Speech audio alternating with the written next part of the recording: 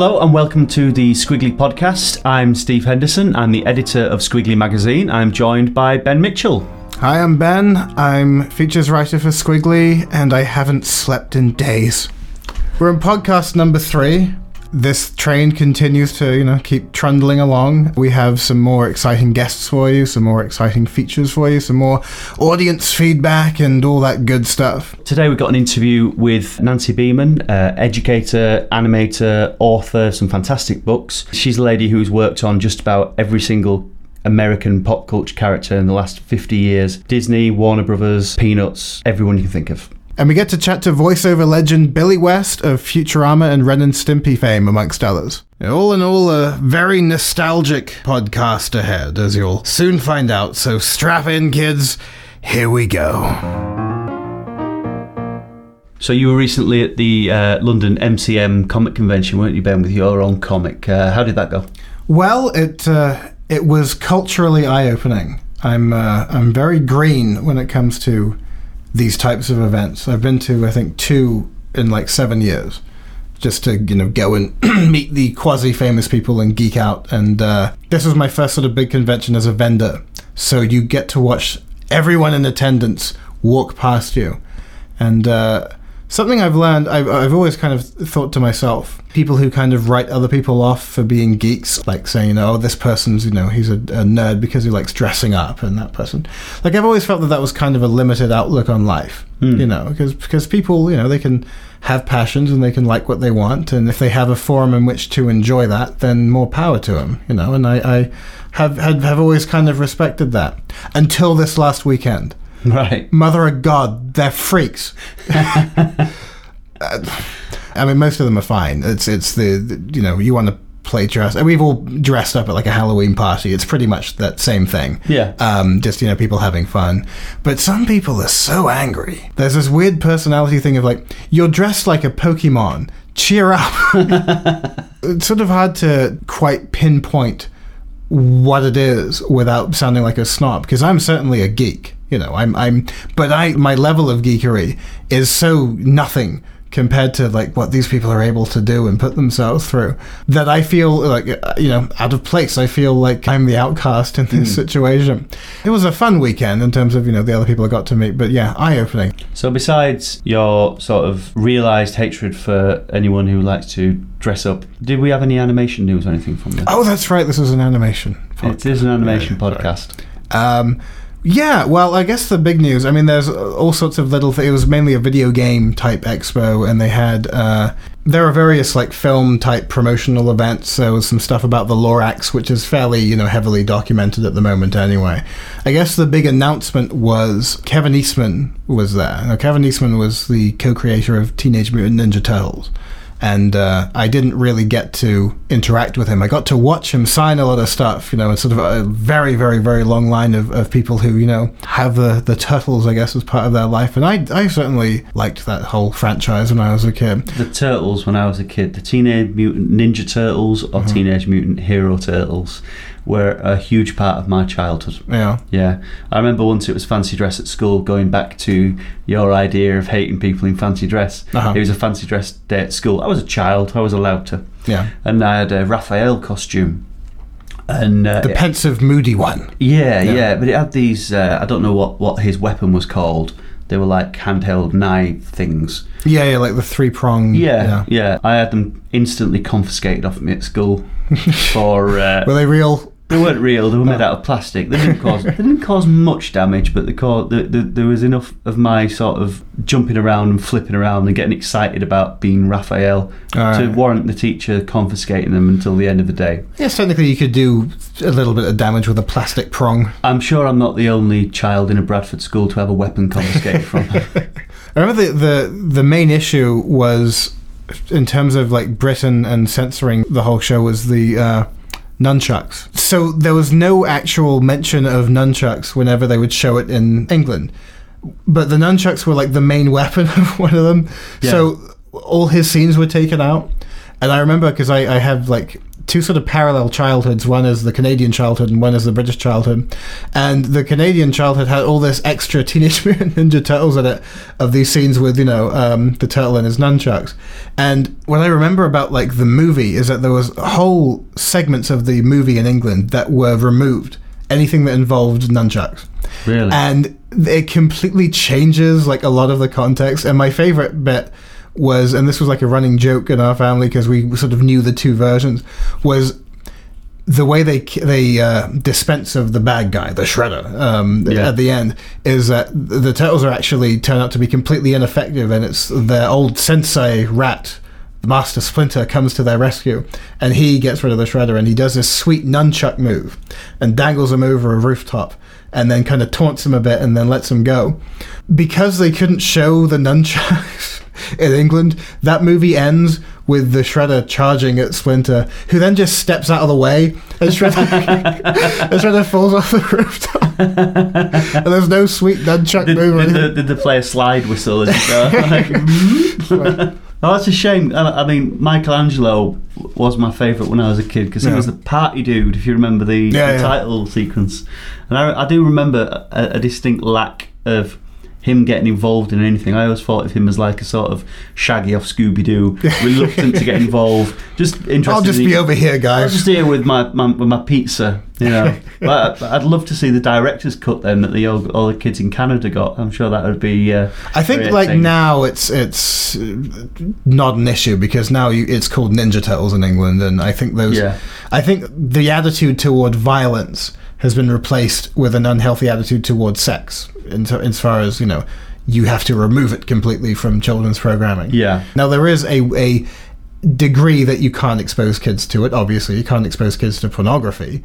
But we as kids could watch Who Framed Roger Rabbit, and Jessica Rabbit was a fun character, Yeah. And if you're a little boy, 6, 7 years old, maybe she put some hairs on your chest. You know what I'm saying? I don't think anyone particularly wanted to hook up with April O'Neil. It was that yellow boiler suit. Yeah. Wasn't really that hot, to be honest. Maybe that was how they got around that in the olden days. Plus, she was ginger. And so, what was new at from the Ninja Turtles then, Ben? From what I can tell from catching sort of snippets of the panel discussion, it's a new cartoon series. It's a new animated series, not a new movie, although there is a new movie coming out. Has it got anything to do with this new movie, the one where they're aliens now instead of... I don't think it ties in. Like, I think it's... I mean, obviously, they're both about Ninja Turtles, but in the same sort of way. Like, the thing is, like, if you like a franchise, or you like, a sort of core group of characters and whatever, it's like inevitably there's going to be incarnations that you don't gel with. Yeah. And there have been... I remember that first Ninja Turtles movie being a kid, and whether or not it would hold up as a film for adults. Like, I saw it on TV like 5 years ago, and it was perfectly watchable. Yeah. Like, Sam Rockwell is in it. Yeah. And little other sort of things that kind of keep you watching, and despite the fact that, at the end of the day, there's a Jim Henson Muppet movie, but it's still fun, and I'd quite happily watch those old movies, Yeah.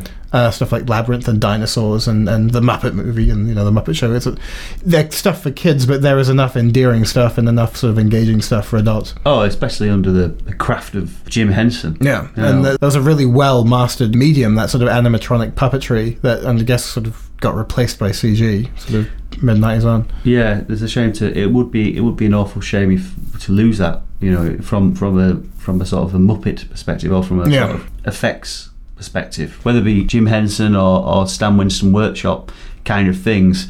It is a shame to see a full CGI thing, because the original Jurassic Park, it worked so well, didn't it? Yeah. There's a charm, I think, to that kind of puppetry or whatever that can't really be replicated with animation, and vice versa. Yeah, you need to sort of know the right kind of context for it.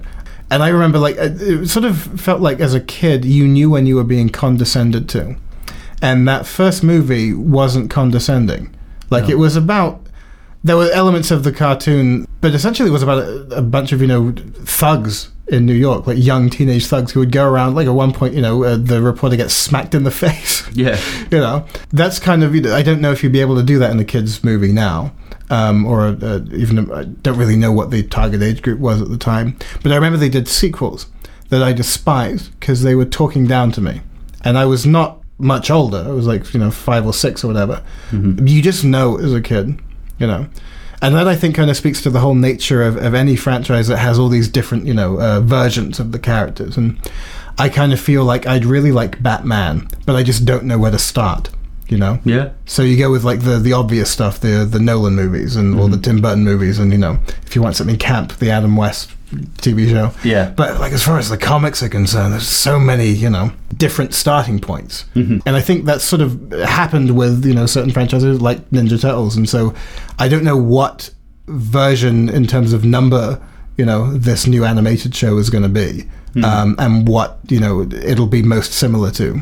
It seems like it has more echoes of the original 80s cartoon series. It seems more fun. It doesn't seem to be as taking itself as seriously as some of the newer cartoons did, Yeah. I think that if you're going to have a premise that's that absurd, Mm-hmm. you need to have the levity that goes with it, and even the old comics, that were far more, straight-faced. There was still humor in them. Like they would make these sort of self-aware asides and stuff like that. There was more violence as well, and there was more, people actually died in it. But I think this is kind of obviously contemporized in the sense of, different animation style. It's a kind of CG style with, not flat, but not especially elaborate texturing. The general sort of premise, I guess, is that, they're meant to be more youthful. Like, they're meant to be more like teenagers, which was the one thing that actually never kind of gelled as far as I was aware. Like, they always seemed older than teenagers. I always to me. thought of them as adults. Yeah. They were tall and they had muscles and they used to kick people in the face. Yeah, and he was saying that he wants them to be muscly, but that kind of wiry muscle that you have as a teenager. I didn't have, but the other kids on the give them acne, team. Give them acne, and, get them depressed all the time. And I think Splinter's younger, the rat, and I think the big change is that April O'Neil is younger. She's a teenager as well. Now, that is the only thing that I think is the major change, because she was always a grown woman.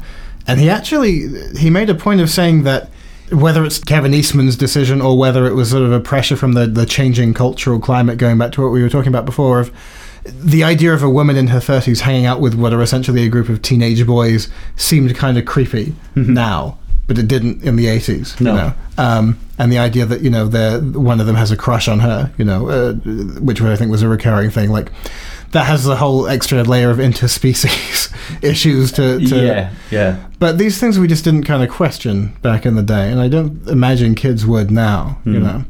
Another point, just thinking about it. Mm-hmm. If they were teenagers, how could they drive that cool van? Good God, you're right. But they were doing most things illegal. I don't think turtles have the same laws as people, do they? No, I suppose not. I mean, at the end of the day, a driving test, would they? And got away with it wearing the trench coats and the hats that they used to wear when they went out in daylight. So yeah, I don't know if it's going to tie in with the new film. I presume not. And from what I gather, the new film is live action, and I don't know if that's going to be using animation for the turtles or animatronics for the turtles. But yeah. What a lot of people are saying is that the more significant change than one of the characters being younger is that they're actually not mutants anymore. They're aliens from outer space. This is quite a big sore point within the fanboy community, really, isn't it? That he's taken out quite an essential part of even out of the title. Teenage Mutant Ninja Turtles. There's 4 things that you've got to add there in order to get the Teenage Mutant Ninja Turtles. If you take it away, mutant, you're a quarter out of your quota. What the thing is, yeah. You're a quarter away from where it's supposed to be. So is it going to be called Mutant Ninja Turtles or just Teenage Ninja Turtles? Well, they can't be mutants because they're aliens. So it might be Alien Ninja Turtles.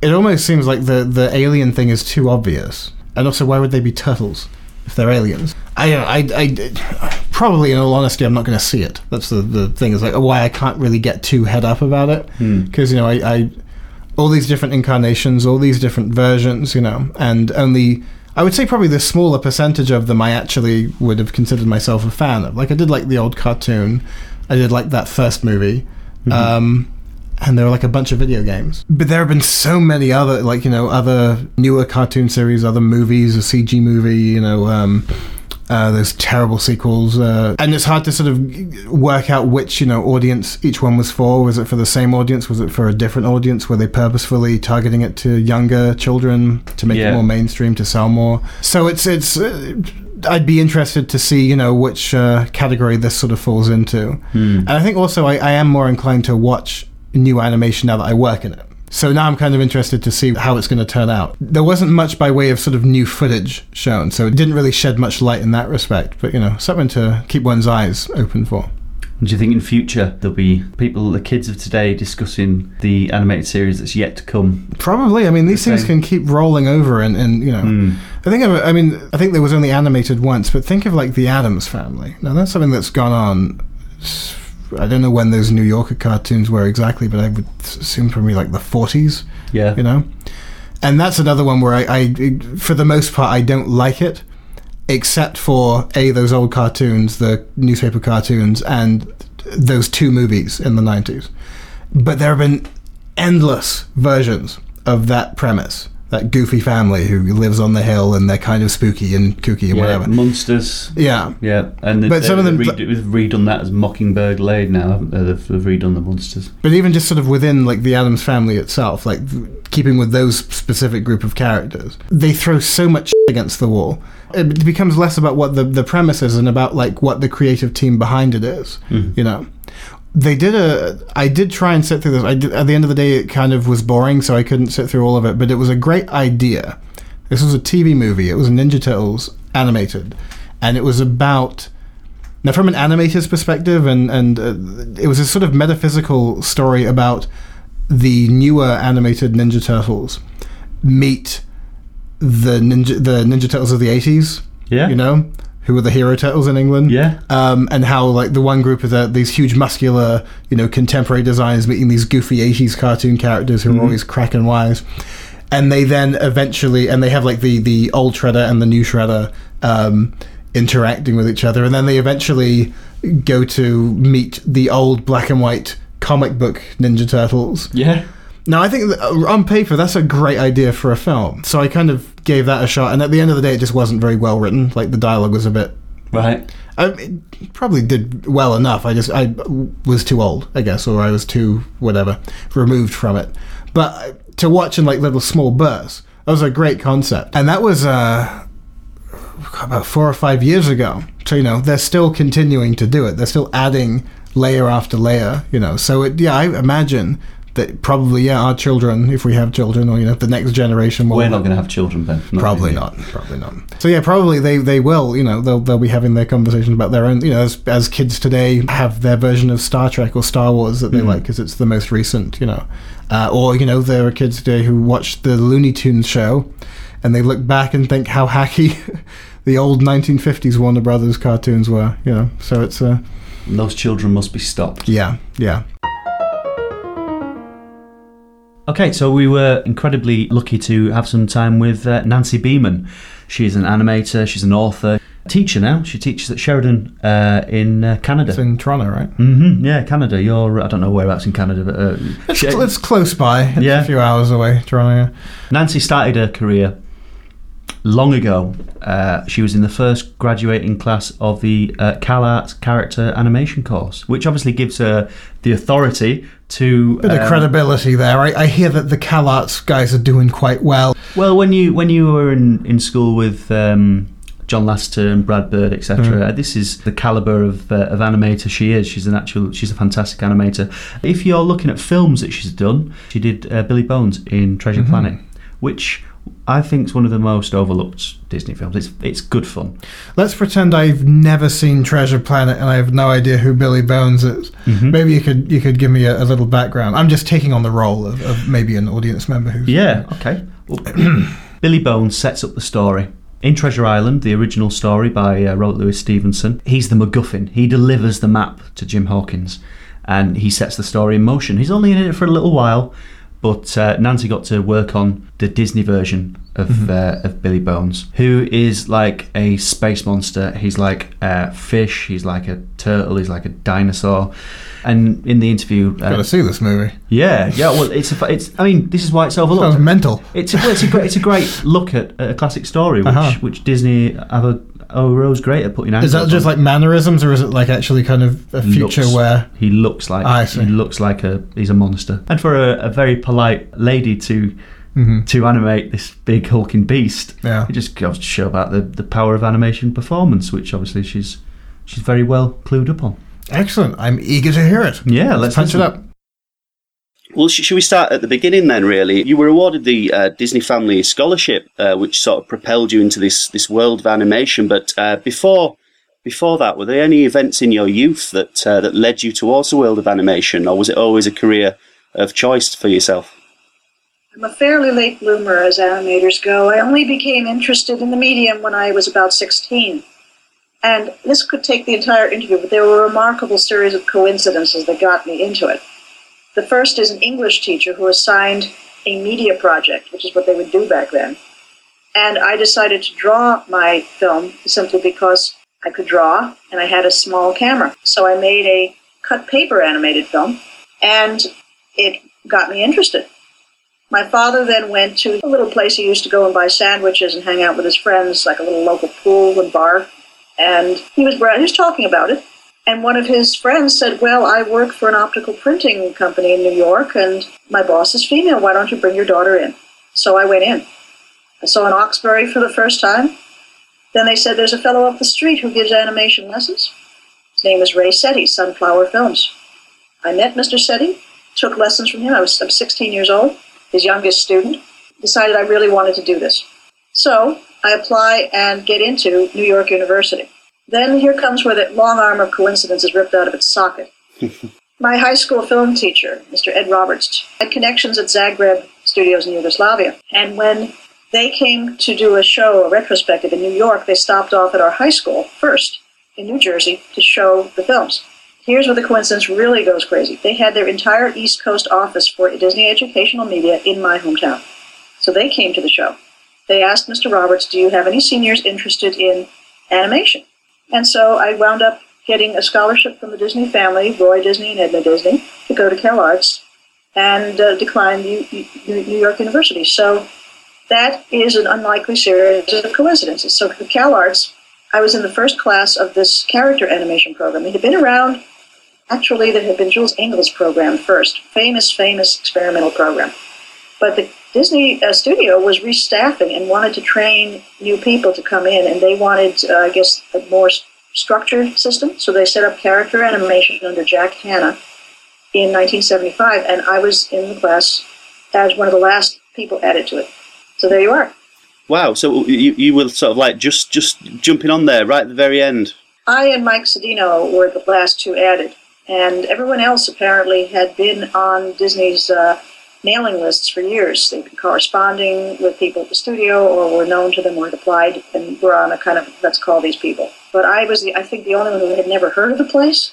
And I actually applied to the school after getting accepted and getting the scholarship, and then saw it. So I did everything backwards. Wow. I mean, I wouldn't call it an amazing piece of luck, because obviously they didn't take anyone. Your work is obviously fantastic, but what an amazing sort of path to lead to get to the famous CalArts character animation program. In your class, you had people like John Musker, Brad Bird, John Lasseter, which few people may well have heard of. But were there any other sort of standout artists in your class? Could you tell that these people were destined for the sort of careers that they led since? Did you feel yourself that this is it, this is what I'm going to do for the rest of my life? Well, everyone in the class was very strong because they had to be. And a couple of names you're not mentioning here. I could not possibly talk about that first class without mentioning Jerry Rees, who was, I think, one of the top draftsmen there, fantastic animator even in his freshman year. And also Daryl Van Sitters, who now runs his own studio, Renegade Productions. Notice I'm not mentioning any girls' names. There was Leslie Margolin, the only other girl in the class. I think there was one other girl who left very early. We had a 33% dropout rate in the first year because the program was tough. And it was unforgiving because our teachers were professional people. At the time, they did things you can't do now. They didn't have to be really nice to the students to keep us there. If they didn't like something you were doing, they told you. And by the end of the first year, I believe I was the only girl in the class. That was rough too, but you had to take it. You had to suck it up. You were treated much like everybody else. And I will never forget my life drawing teacher, Elmer Plummer, coming over to me and saying, "You don't draw as well as the boys." Wow. Today that would get him fired. Yeah. Now, I can tell you this, it made me furious, but not at him. I will tell you quite honestly, I knew he was right. So I went and drew 10 pages in my sketchbook every day. I studied anatomy like there was no tomorrow. I was absolutely determined to improve, and I did. Sounds like an animation boot camp. Very much so. But of course, not everybody was as rough as the design teacher, Bill Moore, who was brutal, who would swear at you, who told me my work was, well, he told me it was not acceptable in the most basic 4-letter terms. And I used to get sick, physically sick. Again, I knew he was right. Do you think there's certain lessons there that animation students are missing out on nowadays, do you think? It's a little bit sugar-coated nowadays, would you say? Not quite. I do mention Bill Moore to my students. I say, he was a great teacher, but it was not the methods you could use today. I preferred Ken O'Connor's way, who would say, well, why don't you try this? And that was a nice way of saying this isn't working. And only once did Ken, who had this droll Australian accent, ever use Bill Moore-type language to me. I had a layout that was... Well, perspective was not my strong point. And he goes, no, Nancy, the goddamned door does not vanish to that particular vanishing point. The goddamned vanishing point is over here.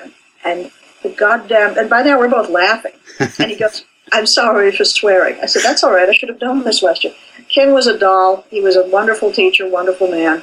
We became good friends. I was friends also with T. He long after I graduated. And T was just the exact opposite. He wouldn't give you detailed instructions. That led to some confusion with some people who like to just go do this and that's that. No, T wanted you to think. So that was actually one of the harder classes. But I found it the best training I could have had at the time. And the different teaching styles, well, I prefer to go with T and Ken's styles rather than Bill Moore's. But just to show you how things have changed, there was no question of you arguing with the teacher. I don't think anyone ever did. They had an influence on your brand of teaching going forward now, you'd say? I would say, and of course I've also worked in training programs at studios. I was working with Bill Matthews at Disney's many years ago, training CGI people coming in. So I've actually been doing it a long time before I became a professor. I was always in supervisory positions because I can work with the people and explain to them explain what needs to be done on the project, what needs to be fixed in rather quick time, which people noted very quickly. On my very first job for Jack Zander, he said immediately, he gets right to the point of the problem right there, which is useful if you've got a huge class. I can tell people this might work better if you move this panel here or if you take this tack on your story. So, yeah, I'd say it helps to have directorial skills when teaching, but I've always felt that when I had my unit in England, let them have a chance if they want to try something, say the in-betweener wants to try assisting, give them a chance. The worst that happens is it gets done over as long as you're making your quotas. Give them bonuses, little treats every now and again. It definitely helps. So you were training up CGI guys? I was trained to teach them animation. I should explain, I don't teach the program. Obviously, I could not do that. But at Disney's at the time, there was definitely an understanding that teaching animation and teaching the program are two very different things. So the people coming in were already familiar with Maya. But what they had to do was learn how to animate. In a Disney style, and I had exercises that had been designed, and the figures had already been modeled and rigged, and they were quite nice, if you ask me. And I generally just said, when I also was reviewing their life drawings, I will never forget something that one of the professors told me. I discovered that one person who had rather weak life drawing, and whom I told had very weak life drawing, actually had never had a pencil in their hand in their lives. They were technical director. Wow. So I went to my overseer, not Bill, it was someone else, and I said, can't I give them a sphere or a cube or something to model or texture because they've never drawn a nude human before? And they said, how are they supposed to rig a human being if they don't know the anatomy? So I agreed that was a good point. That person went back and redid their entire portfolio and passed. So important lessons there, would you say, about the relationship between sort of a 2D look at animation and the feel for drawing and artistry and the meeting of technology, would you say? Oh, very definitely. I'd say any good CGI animator will tell you that drawing is still very important, particularly if they are designing their own characters. But even if you aren't, when I was last at Pixar, that was about 2003, I talked to Joe Ranft, John Lasseter, and Brad Bird, who were all there. I said, do you guys still thumbnail your animation before you get it on the screen? And they go, hell yes, as a unit. Wow. There are plugins now where you can actually import your thumbnails and work on paper and then do that. That's still the best way to work out your timing. And I find working with a student who is working in Maya to be no different than anything else. I tell them, do your thumbnails. And, of course, we're using slightly less advanced plugins here. Scan the thumbnails, time your scene, and then you will be able to animate it in the Maya without too many corrections. It's still easier to do the thumbnails first. That sounds sort of reassuring. I mean, I'm not au fait with Maya and 3D animation myself. I'm more 2D, but to think that the software is allowing these essential practices to be incorporated is quite reassuring. Yeah, well, even if you don't have the plugin, you can still do a test with a simple, like you can do it in After Effects if you want to. You can do it with anything, get Flipbook. The main thing is work out your timing rough, and it's still easier to do that. Now, there are people who don't, but I have found the best ones I know do this system. And it really depends, I suppose, if you're trained on paper, you're used to that, but I do know that the CGI people have benefited when I had them do it. When I was at Rochester Institute of Technology, I had a great many students working in CGI. They were not basically a paper-driven program. And I had one project where they had to go from start to finish in 10 weeks. So we had story in the first week, character design in the second, and I wanted to see very rough storyboard and thumbnails in week 3, and the rest was spent animating. So naturally the characters had to be very simple, but we had prize-winning films come out of that. It was really amazing how good some of them are. So the sooner you lock down your story and design, the better your film is and the more likely you are to finish it. So rather not you can do it, is that you should do it. It's like anything else. If you have nothing to say, well, you'll be just moving things around, won't you? You can do an exercise, but it won't be a film. But I find I gravitated towards story from the very beginning simply because I noticed it tended to be the weak point of the film. I also found it more interesting than, animation was fun, but story and design and development was the most creative part of the movie because that's when everything was possible. Moving on to character. Within your career, you've had the rather unique privilege of working on both Donald and Daffy Duck. And on the page, these two characters, they may seem quite similar and they're often compared. But what are the sort of subtle nuances in character that you have to capture in both that the audience may not understand that help distinguish the character besides, obviously, the vocal work? Oh, well, the design is clearly quite different. I've always enjoyed animating both ducks. But there is a notable difference in the animation styles between the two studios. And this is something, it's funny, I have had several directors tell me, I want Bob Clampett, Bugs Bunny, circa 1943, or I want John Sibley's Goofy, same period. And I can switch gears and change animation styles for that. So the Disney style for Donald, it's very fluid animation, it's quite beautifully phrased animation. But the Warner style is more, I would say, a bit more snappy, but it's not the pop into a pose and hold that people fondly believe nowadays is the Warner style. It's just as full as Disney. It has slightly different emphasis on poses. Certain things you would do with Daffy you would never do with Donald, even though they both have bad tempers.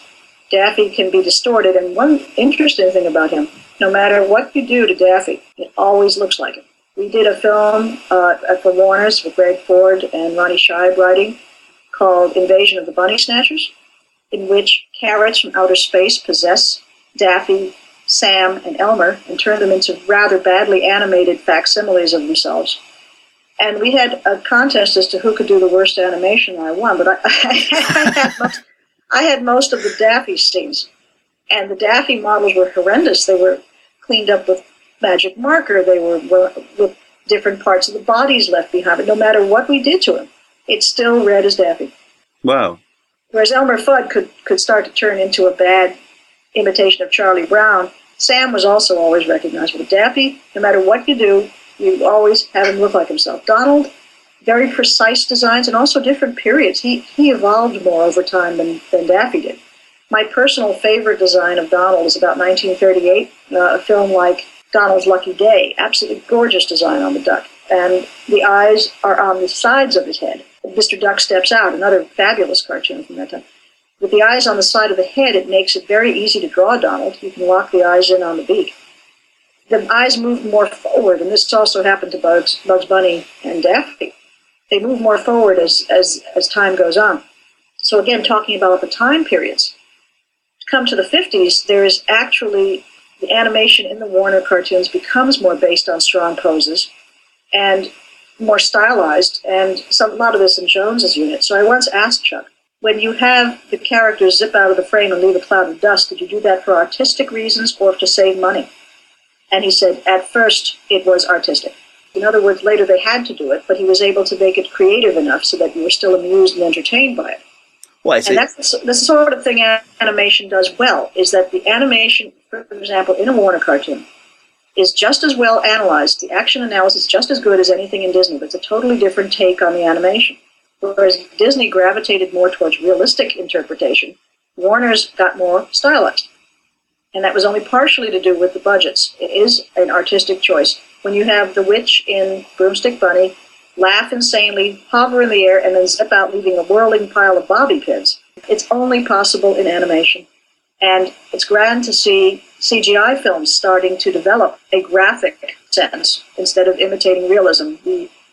Some of the earliest CGI work I saw was depressing in that it attempted to recreate live action, whereas we are clearly superior to it. We can do anything. We are not restricted by the performance of an actor or by the weight of the human body or by the laws of physics. Have you seen the trailer for Hotel Transylvania? That looked a little bit more...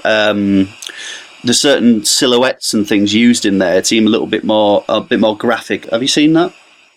I've seen the trailer, yes, and I would say that looks like it's definitely one of the examples I point out that the modern films are going more graphic. Despicable Me was another excellent example of this, but one that has a great blend that I thought was one of the best ones I've seen in years was How to Train Your Dragon. Because how on earth do you perform a dragon? How do you find live-action reference for a dragon? You can see that they used different animals in combination for the dragons, and that is exactly what animation does. I write about that at great length in Animated Performance because it definitely helps to put different qualities that feel like the animal rather than a literal imitation of it. That's what animation does best. And one studio I write about that I feel has not received its due, its credit for being really innovative, is the Max Fleischer studio. They regularly had backgrounds and inanimate objects in their pictures come to life. And again, animation does that superbly. And why not do more of it? Pixar got on that bandwagon immediately for the same reason. At the time they made Toy Story, computers could not really render certain textures. They were best at plastic, so why not make your entire cast out of plastic or ceramic? It's a great idea. Play to the strengths of your medium. Also, everybody in Toy Story, except for the dog and the kids, were inanimate objects, which is something that animation brings to life. That's what animation means. So I'm not suggesting that everybody do it, but I think the fantasy element is something I would definitely encourage, especially in students. Instead of doing a human being and trying to imitate live action and recording yourself, think about what happens if you have the little bouncing ball you're animating has actually got a personality, actually doesn't want to be bounced. You might have some fun with it. I did a workshop at Sheridan last summer where we had an inanimate object assignment. I'm doing it again, actually, in about 2 weeks. And I got some wonderful, wonderful tests. One of my favorites was a hospital scene on a kitchen sink. There's a sick plate with tomato sauce on it. The doctor is a sponge and has a knife for a tongue depressor, and the nurse is a bottle of dishwashing liquid, and her little cap is the top of the bottle. Wow. That was a student who came up with that idea in about 2 hours. Another one had a bowl of milk luring chocolate chip cookies to their doom. See, this is the sort of creativity that I think animation should, there should be more animated things like that. And granted, I'm comparing tests running several seconds with feature films, but feature films are supposed to take you somewhere you haven't been, whether they're live or animated. And animated particularly can take you to different worlds. So why on earth imitate this one? Well, yeah, you can look out the window and see this one. You can interpret it, you can make a fantasy version of it, or have something that could happen. It's not about what is. Animation's about what could be. Wonderful. Do you have a favourite, I'll say actor, but mean animation or animation style or like a method of acting within animation? I mean, would it be in inanimate objects? Would it be certain characters? I mean, or does it really depend on the style? I like anything that is creative and imaginative. I'm not particularly partial to any style. I am a big fan, for example, of the early UPA cartoons, and I'm delighted that they're finally out on DVD. They are beautiful. If you haven't seen that one, I would get it. It's called Jolly Frolics. Mm-hmm. I like very stylized work as well. I like independent. I like experimental. I can't say I have a particular favorite. I love Joanna Quinn, but I also love Simon Tofield. And they work in diametrically opposite styles, but they're both doing things that could be, not things that are. True. You're a big fan of Simon Tofield. Oh, a huge fan of Simon Tofield. I absolutely love his work.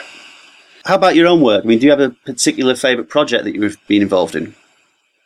I enjoy most of my projects. That's one reason I traveled so much. I tended to go to take jobs that I was interested in. It also gave me a chance to see the world.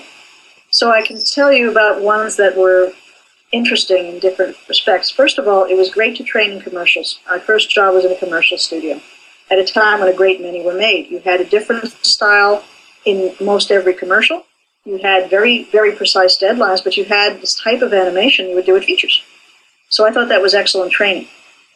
Then, working on some of the television specials I did, I have to tell you my all-time favorite was the Peanuts character Spike. I worked on a TV special called It's the Girl in the Red Truck, Charlie Brown. And Spike does not talk. Spike is a pantomime actor. That's very rare in animation. Spike is a little beagle that lives in the desert and wears a hat like Buster Keaton. I'm a Keaton fan, so I put some of Keaton's moves on him. And I love that character. But also love working with Donald, Daffy, and Mickey in a lot of work I did for Disney, and a lot of work for Epcot, which sadly I can't see anymore. I don't know where they are. These films may have disappeared. But the fact is, there's many, many other things I've done besides the feature work, which can't be viewed anymore. Maybe it's just as well. For Warner Brothers, I love just about everything I did for them.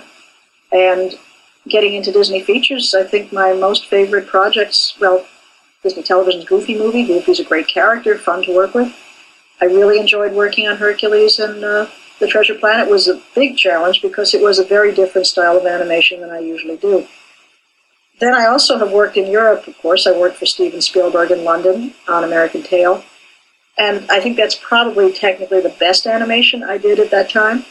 It's a nice performance on Miss Kitty. And I worked a lot in Germany, and that was a real eye-opener because the Germans would do certain material that we couldn't do in the U.S. or England, and it was very liberating. And even though the style was different from what I was used to, I said, how can this thing act? It turned out to be a delightful experience with a lot of strong performances and very strong story. So it really, I liked all of them. You worked as the lead animator with John Musker and Ron Clements on Billy Bones and BEN on Treasure Planet. I'd say it's one of the overlooked Disney features, but it's an excellent reimagining of the classic tale, and obviously it's something that the two directors wanted to do for a very long time. Was there an amount of excitement on that project, and how do you go about putting together a character such as Billy Bones? I mean, he's a big mismatch of turtles, dinosaurs, amphibians, and anything disgusting to make this hulking monster. Was this your own vision, or was the creation process sort of regimented a little bit by the directors? Oh, it's hardly could be called regimented. I should tell you that was the second picture I'd worked on with John and Ron, and it's always been a pleasure to work with them. I've known John since we were in school together, and I've known Ron for about longer than I'd care to mention, but well before we started working. So I'll compare the two pictures because that would probably be fairer. Mm-hmm. The director, of course, is always in charge. That's why they're directing. But they do often have production designers who will come up with these rough sketches, and then the supervising animators will take them. It is a group project. It's not something you do all by yourself. On Hercules, we had at first Susan Nichols as the production designer. They brought in Gerald Scarfe just before I started on the picture, and Scarfe was to go over our designs and make them, as we called it, scarfing. So that was another country heard from. Gerald was a pleasure to work with, very easy man to work with. But of course, he too had to do what directors asked. And that's one example of how to work on development. In the case of Treasure Planet, we did not have one particular overriding sense of design. In fact, they were still feeling for the look of the picture. And I was given originally a few characters to work with, And drawings were given me by Harold Sieperman, who had been on doing development work before I started on the picture. So I worked with Harold Sieperman and I think 1 or 2 Peter de Sève drawings. But then there was one that I think de Sève did, which had a horizontal stance on the character. And the directors both said, go this direction. And we'd like it to be like a turtle. So I said, well, okay. Then I started researching dinosaurs from China. They had an exhibit in Los Angeles about that time, these weird new specimens they'd never found before. So I worked in some elements of that, and I put in a jaw of a sockeye salmon, which when the fish is spawning, if the jaw deteriorates, warps, and gave Billy a double jaw. He has 2 hinges. So I had some fun with him, and also researched the costume. This is where it gets really funny. I couldn't draw the hat. Now, of course, it's a difficult shape, a lot of curving figure 8s on a big hat, those 18th century cocked hats.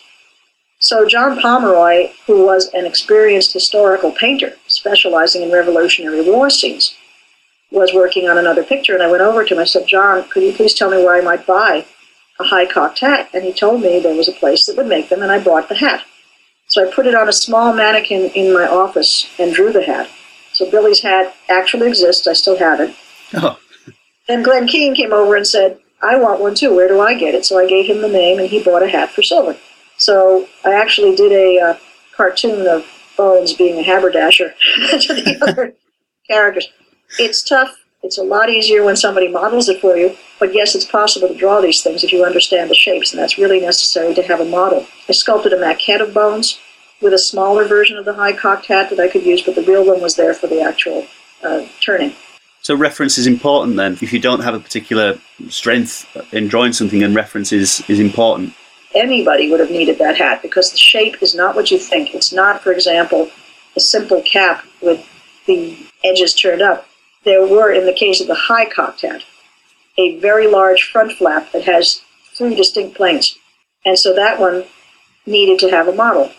I definitely did a better job with having the hat there, so did everyone. And then Glenn Keane needed one too. So I don't think you would accuse him of not being able to draw. As for action research, I've always followed Frank Thomas's rule. Look at it once, then put it away and never look at it again. Right. Rather than overlooking something. Is that the lesson there? Well, remember, a hat is an object. It's not a performance. I've always worked from memory, sketchbook notes. If I have to, say, make something move like an actor or actress, as it has occasionally happened, I have looked at footage of the actor and actress and done sketches only. I've never had, say, a download that I copied. We did shoot live action for a lot of Hercules, and my characters, of course, weren't in them because they're completely fantasy. They don't even have bodies.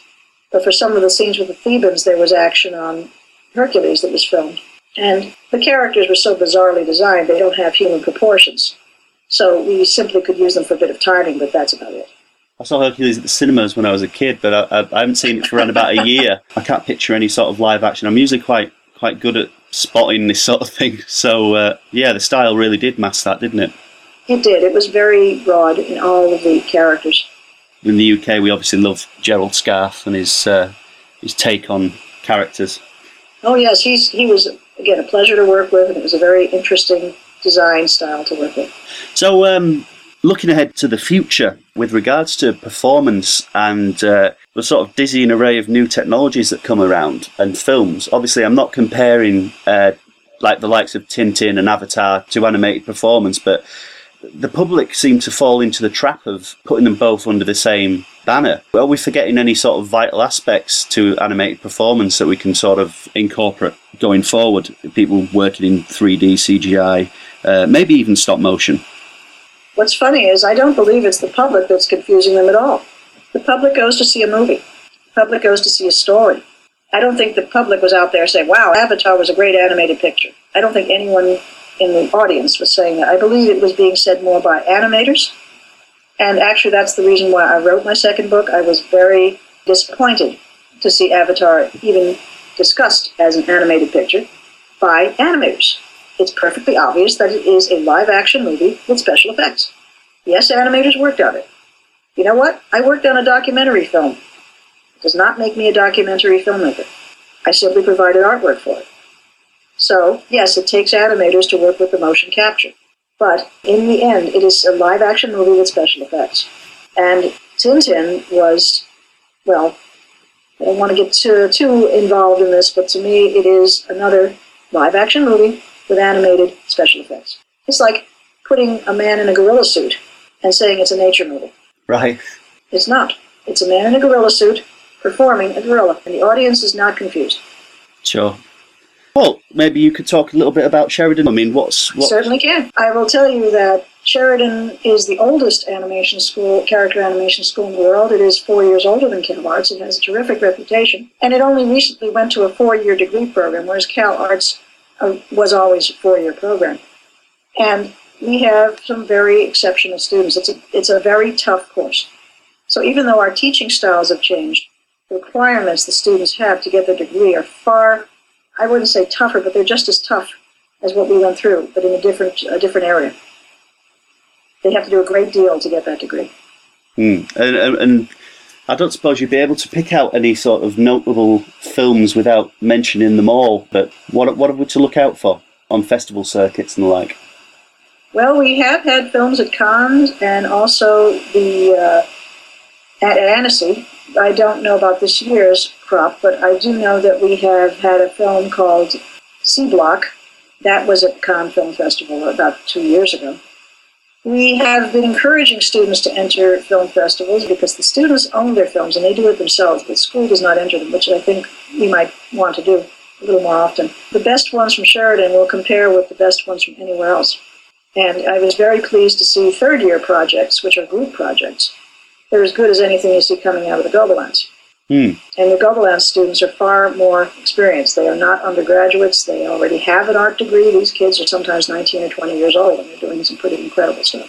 Is that, from a student point of view, I mean, is there a difference between group work and defining them individual skills and working solo on a project? Would you say there was a better way of putting together a project? I think we've got it just about right, because most animators do have to work with other people on a project. So what we have is first and second year is acquiring skills. Third year, refining some skills and also doing a group project and developing story for the senior project, which will be solo. And I think that's a good format, because if you graduate and you can't work with anybody, that you're not much use to anyone. It's true that a number of people, taking a look at Simon Toffield, they're working for themselves. I use him as an example. But rationally, not everyone's going to be able to do that.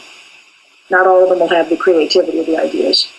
Or the discipline. It takes a lot more discipline to sit down in your house and work than to go to a studio at a regular hour.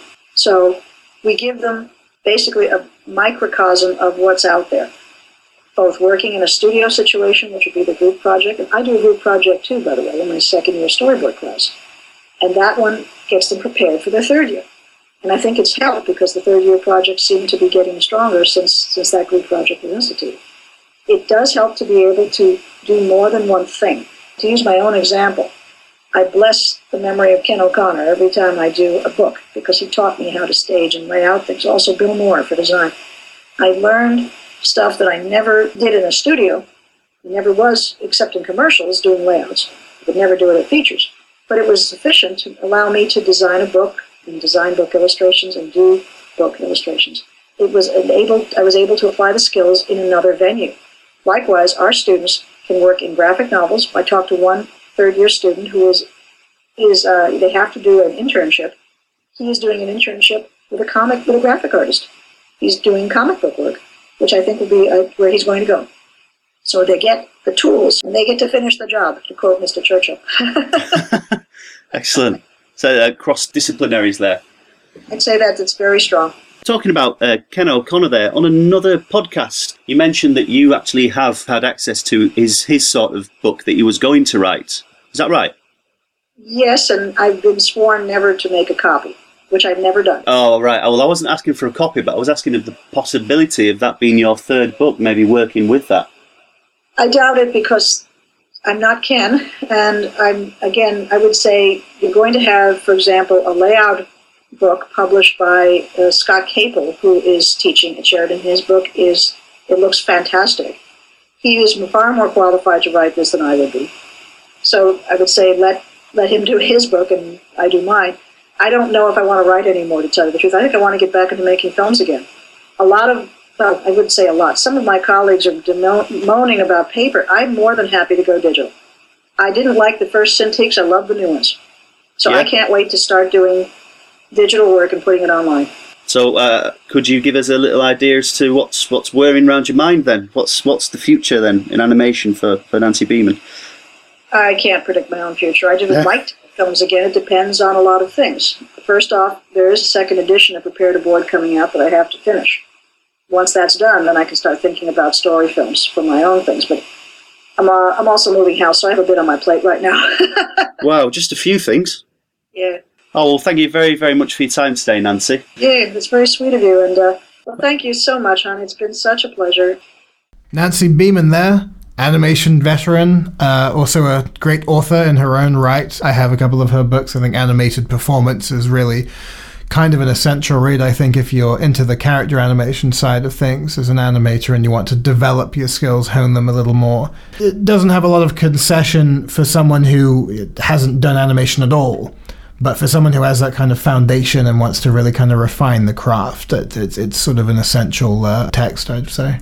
Yeah, I would stick it. I mean, it's an easy comparison, but most people pick up Richard Williams' book, and they should rightly so pick up Richard Williams' book. But what book is that? No.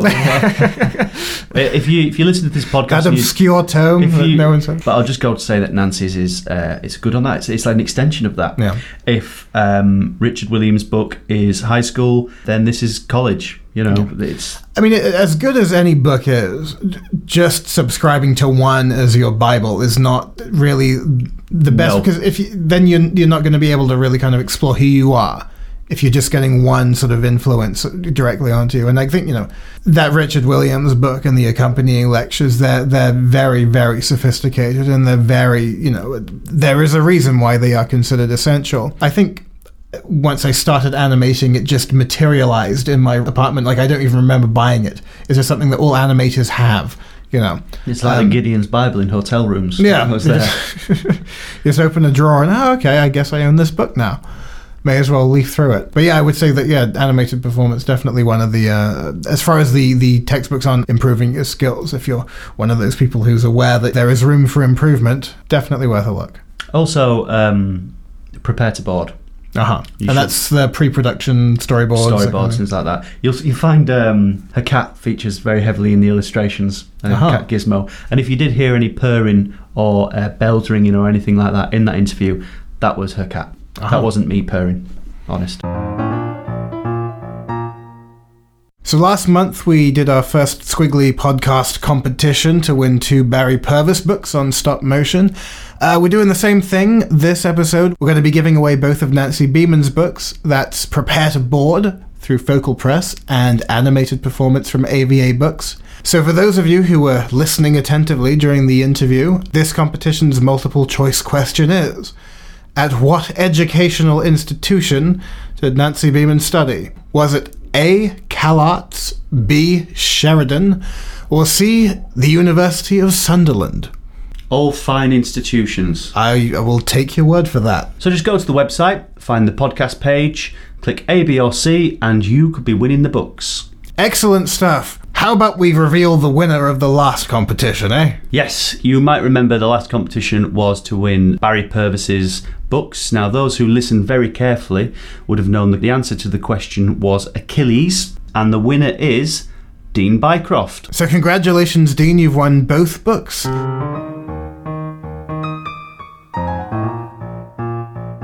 So in the last episode, we threw down the animation gauntlet once again in our Versus Challenge, and it was Tom and Jerry versus Roadrunner and Wile E. Coyote. A battle of 2 people battling. Yes. A clash of the dueling anthropomorphoids, if you will. So let's analyze such a clash. I mean, what camp would you say you're in? It's a very difficult one. When I was a kid, my granddad loved Tom and Jerry, and he still loves them. And I really enjoy Roadrunner and Wile E. Coyote. It's a pretty similar relationship, isn't it, that they've both got? Although both the protagonists always just end up mutilating each other. But I think Jerry's got more of a consciousness to him, that a bit more character to him. So I would say that if I was going to venture into one camp, and it's very close, I'd say Tom and Jerry. Right. What about yourself? I think overall there is a strange, like, intangible bond, I feel, to the whole environment and atmosphere of the Roadrunner cartoons. There is just something about what that represents from my childhood. And a lot of it was, watching, these cartoons at a very young age with my father, and then as I got older, being more and more a fan of that kind of mean-spirited humor. That was what the Looney Tunes really kind of, had set them apart from, Disney and whatnot, was the malice. Watching people's pain, watching suffering, and how funny that is, because it is a funny thing to watch.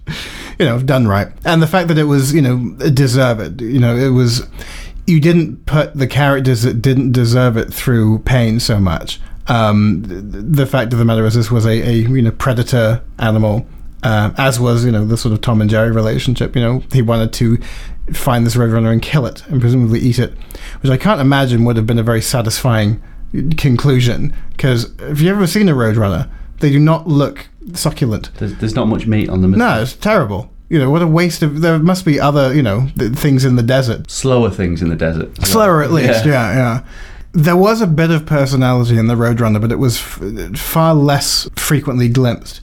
Occasionally, you'd get these little moments where the Roadrunner would just be a complete douchebag. He just, he knew what the score was, and he kind of gave the coyote these sort of looks. And I like that, the coyote never actually went through any wildlife documentary style tactics. It was always mail order. It was always, spending a lot of his finances and a lot of his time and energy into putting something together, and then to just have it completely blow up in his face and never learn from it. That was the other thing. And this is something that a quality of people that, you or I will probably deal with in real life, of someone who constantly messes up and things just get worse and worse for them, and there is this part of their brain that just can't make that connection of, like, maybe I should just stop doing this and it won't backfire in my face. I don't know whether that was the intent of the cartoon, but that, I think, serves quite well analogously. It's a nice little study of human suffering, but the suffering we create for ourselves.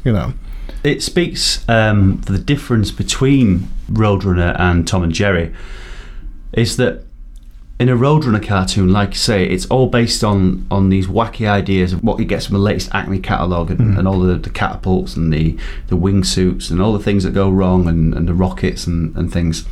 And you ever think, why don't I just subscribe to a different catalogue? Yeah. Like some sort of gun catalogue or something, maybe. maybe a supplier of BAE Systems or something like that, yeah. But I think Tom and Jerry are a bit more malleable as characters, because in one instance you can have Tom chasing Jerry around the kitchen, which I would say is the standard Tom and Jerry fare. And then the next one you can have Tom in a concert hall playing the piano, and Jerry, which is my favourite one, the Cat Concerto, while Jerry's dodging the keys and things. Or you can have them as musketeers, or you can have them as... And Roadrunner and Wile E. Coyote don't do that. They're always Roadrunner and Wile E. Coyote. Maybe that's the problem with the new cartoons that I've got, the new Roadrunner and Wile E. Coyote ones, because the ones in the new Looney Tunes show, they'll have Roadrunner being a ninja. Oh yeah. Well, that's the thing. Is like the repetition of always being in the desert. I think it only becomes an issue if you watch like lots in a row. But you could deal with that for 5 minutes at a time. But yeah, they really never would leave that setting. And when you have that established and then you do something new with it, it's a little like you could make, and I'm sure they do, like new Tom and Jerry's where they're in space or in the Wild West or whatever. They could probably do that, because that was something that was an element of the show originally. That kind of straying from that one house or wherever. Yeah. And, within the general Looney Tunes universe, they would do that. You'd have Bugs Bunny or Daffy Duck or wherever, they could be anywhere in any sort of given episode. And in some episodes, they'd know each other, and in some they wouldn't, they'd be meeting for the first time. What I found, I've only seen glimpses of the new Looney Tunes. I mean, what's your overall summation of that? From what I've seen, they do kind of... Well, we were talking about Bugs Bunny and Daffy Duck then. Mm-hmm. They're very malleable characters as well. I mean, Duck and Muck is a perfect example of how at the beginning, where he leaps out of the castle and he's a musketeer. Yeah. Then all of a sudden they paint a snowy scene in the background, and Daffy thinks, all right, okay, so it's a skiing adventure. Mm-hmm. So he gets his skis on, and then all of a sudden it's Hawaii. Oh, okay, so it's a Hawaiian adventure. I can roll with it. I'll do that. Pretty That's adaptive. No problem. Very adaptive. Yeah. In the new Looney Tunes adventures, Bugs and Daffy are roommates, and it's very sort of like sitcom-y, right? Sitcom-y. Yeah, and you don't really want that out of a Looney Tunes cartoon. If you nail Bugs and Daffy down to one thing, then it would be the duck season, rabbit season. Yeah. You know, pronoun trouble. Exactly. They're the best ones for Bugs and Daffy, I think, and Elmer, obviously. Yeah. Whereas if you're going to make them almost like roommates or something, mm-hmm. you're getting rid of a little bit of the magic. Yeah. I think. So one of the things that really gets me mad about anyone besides Chuck Jones, or anyone that deviates from Chuck Jones's formula, he wrote down 9 rules for his Wile E. Coyote and Roadrunner cartoons, and it's a pretty simple set of rules for success. The new Looney Tunes show, they do CG Roadrunner cartoons. I'm not bothered about the design changing things, but what I'm worried about is them swapping around the formula. So, should we read out the rules? Sure. This is from Chuck Jones's autobiography, I guess. Yeah. It's called Chuck and Muck. Great book. So, rule 1. The Roadrunner cannot harm the coyote except by going beep beep. Now, in the cartoon that we've just watched, which we will put a link to on this website, the coyote becomes a ninja and the Roadrunner becomes a ninja.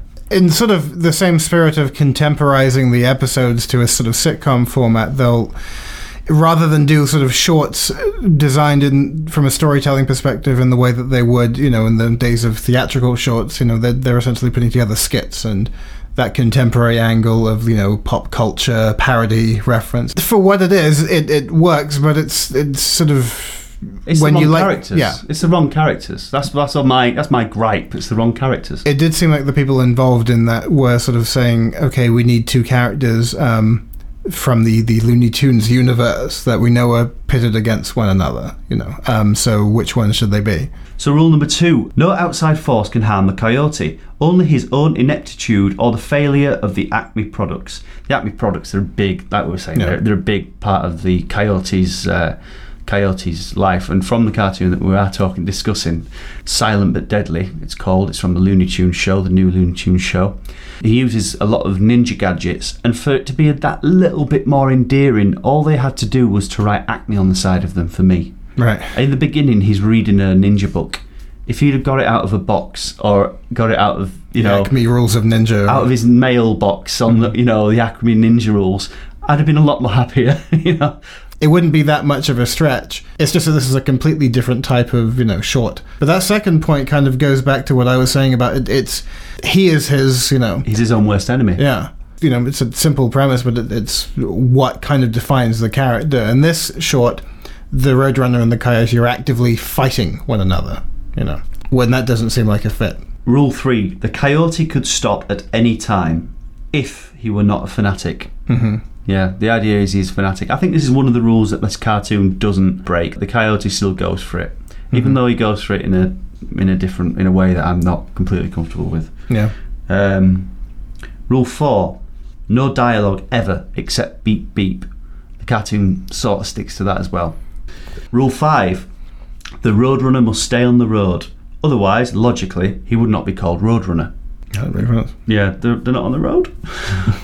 Rule 6: all action must be confined to the natural environment of the 2 characters, the Southwest American desert. Where was this one set? It was set in the Southwest American desert. However, it was very Japanese. That's not a problem. That's just me being pedantic.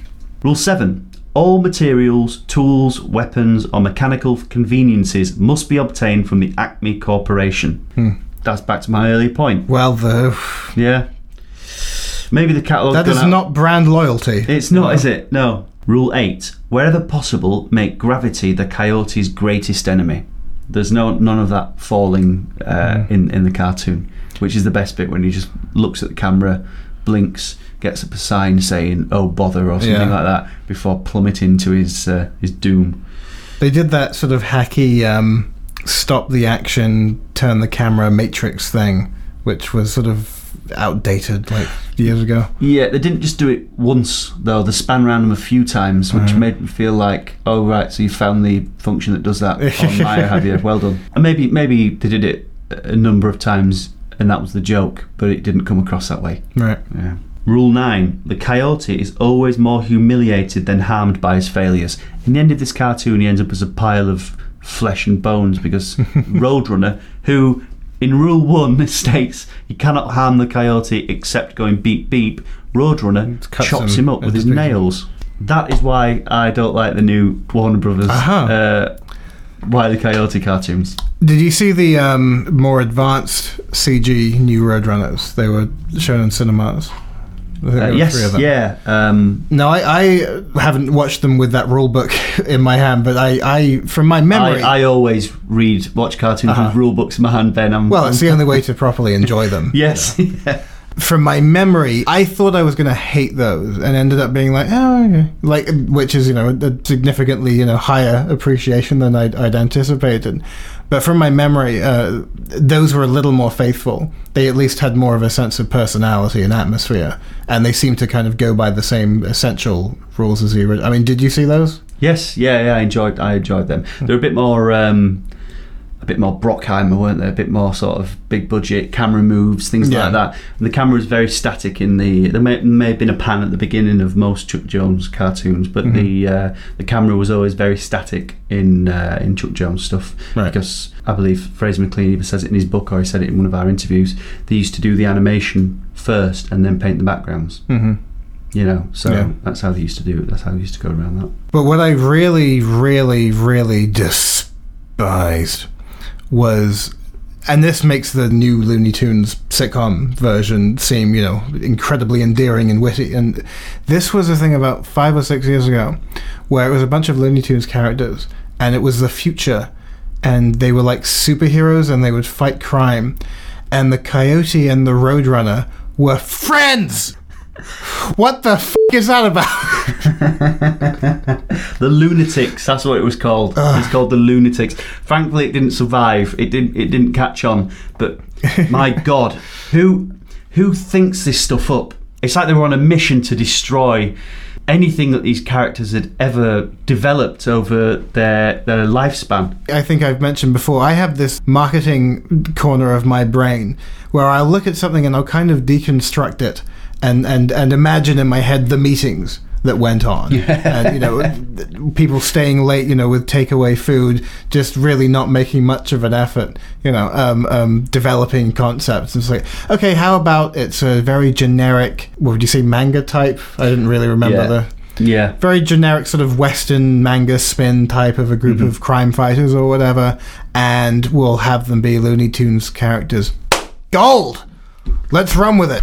We're all going home early. Yeah, here's $10 million. Get on with it. And I had that always from a very young age. When I was about 8 or 9, there was a show called Biker Mice from Mars. Yes. And I remember being so nonplussed by that. So they've just taken the title Teenage Mutant Ninja Turtles and replaced each word with a different thing. Well, they're not turtles, so they're mice. They're not ninjas, so they ride bikes. They're not mutants, so they're aliens. It was essentially like the laziest development of a story. And I remember being sort of attuned to that at a young age and feeling a little, well, probably, it must have bothered me a little bit because I can still remember that, but, Yeah. Do you remember Street Sharks? No.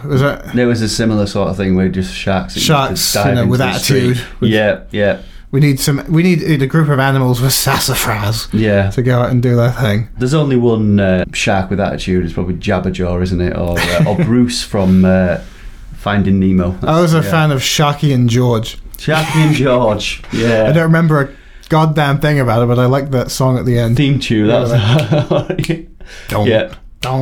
Crime Busters of the Sea. Yes. So, I think actually something that's in my head, like going back to the whole thing of like maybe being a little like repetitive for some people, something that I think introduced me to the Looney Tunes world was the laziness of the Warner Brothers company in the 80s. They would make these Looney Tunes movies feature films that were pretty much just compilations of the old theatrical shorts edited together, and they'd have these sort of like link scenes with like Bugs Bunny or whoever would be sort of introducing each short. Like, that's not a movie, but they would release it as such, and it served a good purpose, I guess, which was introducing, you know, kids of my generation to these, you know, classic old shorts. And there was one in particular, it seemed to be like the very best of the Looney Tunes. It summed up in like 90 minutes or whatever. And it had Duck and Muck, and it had Duck Dodgers, and it had, you know, Robin Hood, Daffy, and it had the Duck Season, Wabbit Season, you know, What's Opera Doc. The whole last, like, half hour of this film was just Roadrunner and Coyote. Now, this was, at the time, I didn't sort of realize what the source material was. That, I think, by the sort of, you know, 15 minutes in, did start to grate a bit. Yeah. Like, I remember having to watch that in, like, chunks. You know, because at the end of the day, it is one setting, it is one joke, more or less. You know, because the humor of it is how it's what the variation is. You know, so I could sort of see, like, again, if you're going to watch like a marathon of Roadrunner, that might sort of get a little. But yeah, personally for me, I'll always be, you know, a Roadrunner champion. You know. Yeah, well, it's Tom and Jerry for me. Yeah. Yeah, just a personal story. Maybe the reason I don't like Roadrunner, when I was a kid with the granddad I was talking about earlier on, I was probably around about 9 years old, and I'd won tickets to the Media Museum in Bradford. We'd won like tickets to see IMAX and things like that, and then afterwards there was like this cartoon club, and there was like a big an audience of people, and they said, we want some people to come down from the audience to take part in our cartoon quiz. And I was like, oh, can I have a go? And I turned around to every member of the family that was there, and there was only my granddad that said yes. And this is where I got my cartoon knowledge from, maybe my granddad, because he sat there and he was sort of behind me with his hands on my shoulder, and he says, what I'll do is I'll nudge you every time I know the answer, and I'll whisper it in your ear. We were getting him instantly. The granddad had answered the question straight away. I didn't know this man had so much knowledge on cartoons and things. It was brilliant. But the only question we got wrong, I think we got 15 right and they got 1 right. And it was, and see if you can get it right, what does the Roadrunner say besides beep beep? He does that sort of bottle noise with his tongue. That's the only thing I've ever heard him say. The answer was nothing. How cheated did I feel, even though you, Media Museum competition from 20 years ago. Yeah. The nerve. There's a lot of agony associated with Roadrunner memories. Yeah. So Chuck Jones came into Tom and Jerry. That was what, like early 60s? Yeah. He took over when Hanna-Barbera went on to do TV stuff. They carried on with obviously Flintstones and. It is strange, like how Tom and Jerry were such rich characterful animation, you know, and then Hanna-Barbera became known for this awful, you know, grape ape. I think that's fine on smaller than anything else, really, isn't it? Well, it was genius in the sense of the way that, you know, I mean, I read recently that Adult Swim at the moment have like the most, you know, new programming per season because of the way they just knock out shows. That was essentially what Hanna-Barbera were doing, you know, back in the day. It doesn't mean the shows are any good. Like, you know, I think when you have that real economic animation, you got to up your game with the writing. You know, and going back to all the stuff we've talked about of Beavis and Butthead and Family Guy and Simpsons and whatever, like the stuff that isn't Disney animation, that South Park, you know, it's stuff that works on a different level. It's story based or it's dialogue based or, you know, whatever. Some Hanna-Barbera stuff did have that. I'd happily say that I could sit through a lot of, you know, old Flintstones, for example. But on the other hand, you know, a lot of it did seem just kind of churned out and a little mass-produced, and it's an odd juxtaposition against, you know, the very lavish, elaborate Tom and Jerry episodes. You wouldn't have thought it would be the same studio. What would you say would be like the main... Because I don't really remember, if I'm honest with you. What would you say would be the main sort of shift in style when Chuck Jones came on board? Well, Chuck Jones has got a very distinctive line, really, hasn't he? He's got a very distinctive character design. The sort of tufts on the side of Wile E. Coyote's face, and I think that the characters were given more of an edge. I think that was predominant in his cartoons, right. and the style changed. So you had that favourite Tom and Jerry. That was the Cat Concerto. Yeah. What happened to that one? This is the famous one where Tom's playing the piano, but he's playing the piano in order to get Jerry. Jerry gets in the piano, and Tom's playing, and they make it havoc for each other. It's very good. I kind of wish I could remember, because they're just not as fresh in my memory. I have one memory of an episode that I guess I must have liked, because it's the one that comes to mind, and it's Tom dies and goes to hell or goes to heaven, and he gets sort of sent back to make amends with Jerry or something. But then it all backfires, or he can't help himself, so he ends up just going to hell anyway. Yeah. Sort of indicative of the stuff that I engaged with as a kid. Yeah. I mean, the idea that storytelling back then, it wasn't so rigorous, was it? Because you could have Tom getting sliced in half and he wouldn't die. Or you could have him sliced into a million pieces and he'd turn into lots of little Toms before mashing together into a big Tom. That sort of thing. I think that was Tom and Jerry. But that sort of thing didn't bother the writers. What if it was funny, they did it. If it was, which is like Ren and Stimpy, John Kay, that was his philosophy. That's why Ren and Stimpy would end up in space in some episodes. Yeah. But it didn't matter. I mean, if they had a joke about heaven, then obviously when Jerry sliced Tom in half, then he would actually die, and his angel with the harp and the wings and the halo would float up to heaven. If it was part of the story. But it had to serve the humour, the gags, didn't it? Really, they weren't so.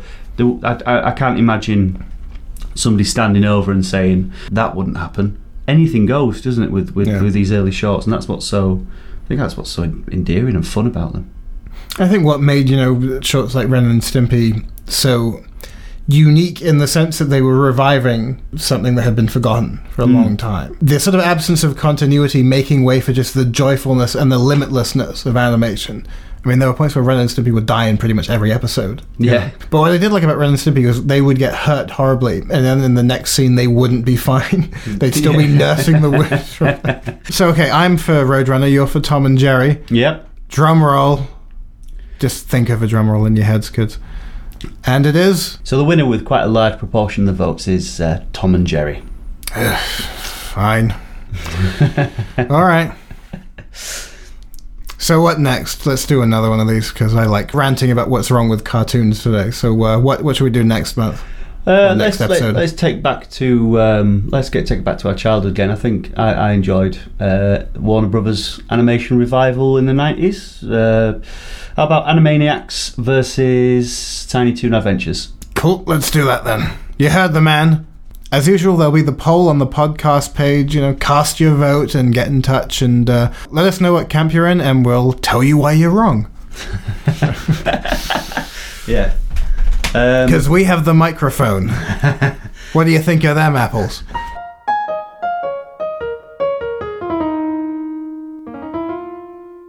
So the nice thing about having a podcast on top of the usual written magazine portion of Squiggly is getting to talk to people who work on a different side of things. And one of the most crucial elements, I think, of successful animation, and I think it's widely regarded that sound in general is vital for if you want to make a funny animation or a dramatic animation, when you want to convey any kind of tone whatsoever, you need the right sound and you need the right performers. And that's been the case going right back into the Looney Tunes, with people like Mel Blanc taking on, all these different characters and giving them all their own individual personalities.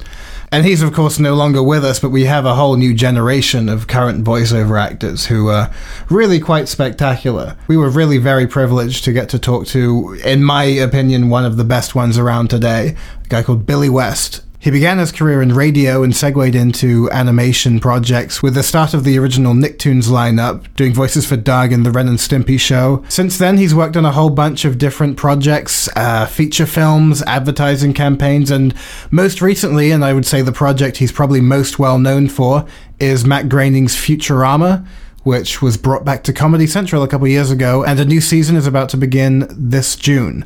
So there's not many people he hasn't voiced, really, has he? I mean, we've got the likes of Popeye, and we've got Bugs Bunny, we've got Elmer Fudd, all these sort of staple characters. Before we even go into the work that he's put a slant on himself, yeah. I mean, you have to be incredibly skilled to be a voice artist, because he's not only mimicking other people, he's actually finding a voice for these other characters, isn't he? Yeah. And a whole range of them in each project. And it's hard to say whether or not a pre-existing character would be harder to do in terms of imitation, or whether, coming up with one from scratch would be. Like, I think each one would have to be a pretty challenging discipline in and of itself. So some of the voices he's been responsible on Futurama, Fry, the Professor, Zoidberg's my favourite.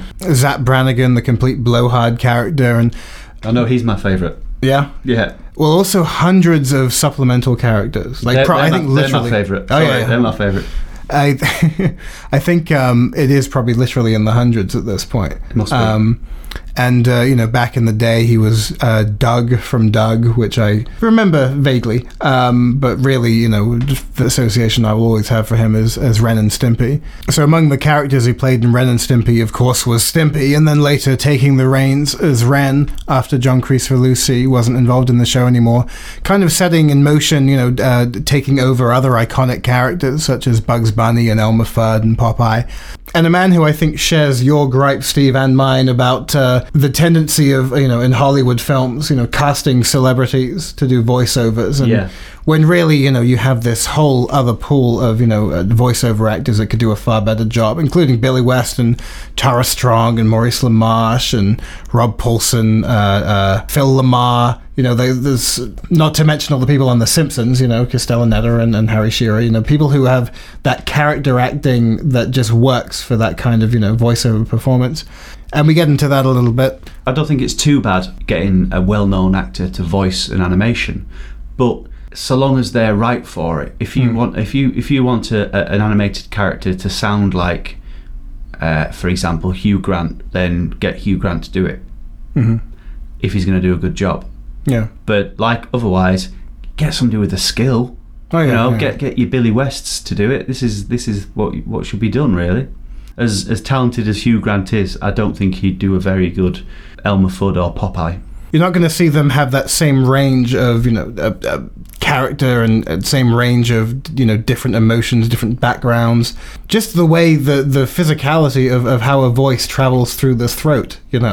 Like, if you think of the way a character like Popeye speaks, it's completely different to, a character like Stimpy or, anyone from Futurama. Just look at the different sort of, like how the Professor, has that sort of age, but it is more or less sort of coming from the same place as Fry. But to do that with your voice, to age your voice like that, that's a sort of skill on top of just being able to act. It's being able to. It's a functional thing. It's a craftsman thing of using your voice as the tool of your craft. Exactly. Yeah. It's like being a professional singer. It's not just ages as well. It's dialogue. It's pronunciation. It's accent. It's a whole host of things which you have to be incredibly good to do. I mean, you wouldn't think that Zoidberg and Zap Brannigan were voiced by the same man if you didn't have a trained ear, or if you. I know, because obviously I'm an animation geek, but I think a lot of people would be quite surprised. I had a similar mind-blowing experience where somebody actually had to tell me that Fry was the same voice as Stimpy, and they're pretty similar. Not entirely. I mean, Stimpy's a lot dopier, Fry's a lot more carefree, but they've still got a very heavy Billy West flavour. Yeah, I would say that's because they're lead characters and they have to, the characterization, even though the voice is kind of the same. Not, I mean, the Stimpy is an older voice, like Stimpy is, and was sort of why that character was so funny, to have that kind of, Larry Fine type voice in this goofy cat. And Fry is, essentially this sort of jubilant, exuberant, idiot youth, sort of young, dumb, full of etc. So that's another element to consider. And when you think of, I can think of any, voice actor worth their salt can do that with their characters, when they can have that. Not even necessarily, like I remember Tara Strong, who is one of the Powerpuff Girls, played another character in a show called Drawn Together, using pretty much the same voice. But the one character in the Powerpuff Girls was incredibly sweet and innocent, and the one in Drawn Together was this hideous, obnoxious mess. But it was the same voice, more or less. Yeah. And how you convey that is I can't even work out how you do that. It is quite masterful. There's a subtle nuance to it, isn't there? A subtle little twist that gives the right effect. So let's hear Ben's interview with Billy West. I would guess it's pretty safe to say that certainly in terms of the voiceover world, your career it's definitely gone from strength to strength. And I mean, you've been associated with some of the most important contemporary animation projects in my lifetime, certainly. I mean, was that always the plan for you? Like, was that always your career goal? Not always. I mean, certainly the ability was there and the passion for it since I was a very young kid, but music was as well. You know, I wanted to be the best guitar player in the world. Yeah. And, you know, I still play like crazy. I got a room full of guitars. I remember that sort of rearing its head and like they'd have musical numbers and like Ren and Stimpy and Futurama, and you had the band The Grief Counselors for a while. Is that still going? Yeah, well, someday to be revived. Uh-huh. But I needed to do something musical, and so I just did one while I was running around like crazy. And, you know, it was more like a placeholder in my head for ideas that I had. I didn't really ever imagine that you could do something like this for a living. I didn't think so at all, because I came from that immigrant mentality world, you know, where if you're not working 18 hours a day, there's something wrong with you. Yeah. You know, if I don't do the right witty little voice that day, they'll take away my house. I mean, I didn't think it all hinged on that. And so I never thought pragmatically or seriously about it. You know, I was just I knew I was going to be entertaining and doing stuff somehow, musically. But the cartoon thing just kind of grabbed me and ran off with me. It's like It Chooses You. Yeah. We did. You did some radio beforehand. Did that kind of organically? I did radio in Boston in 1980. Yeah. On an FM station, WBCN, and I worked on a morning show, which was Charles Laquadera's Big Mattress Show. And you know, it was a great place to cut my teeth on all that stuff. I loved the beauty that radio was capable of, and I also hated it for what it was turning into with robotics, you know, afoot. But that was one of the last freeform FM stations before the consultants got in and strangled it to death. Yeah, I get the impression that FM radio and sort of non-satellite radio is kind of dying, a bit of a death. The writing was on the wall that it was supposed to, but it's still going strong. And nobody knew that AM would become the focal point of the revenues in radio. Right. You know, because FM was it. I went as far as I could go in Boston, like career-wise, as far as I was concerned, and I wanted to go to New York. And we had a sister station in New York City, WXRK, and that happened to be where Howard Stern was. Mm-hmm.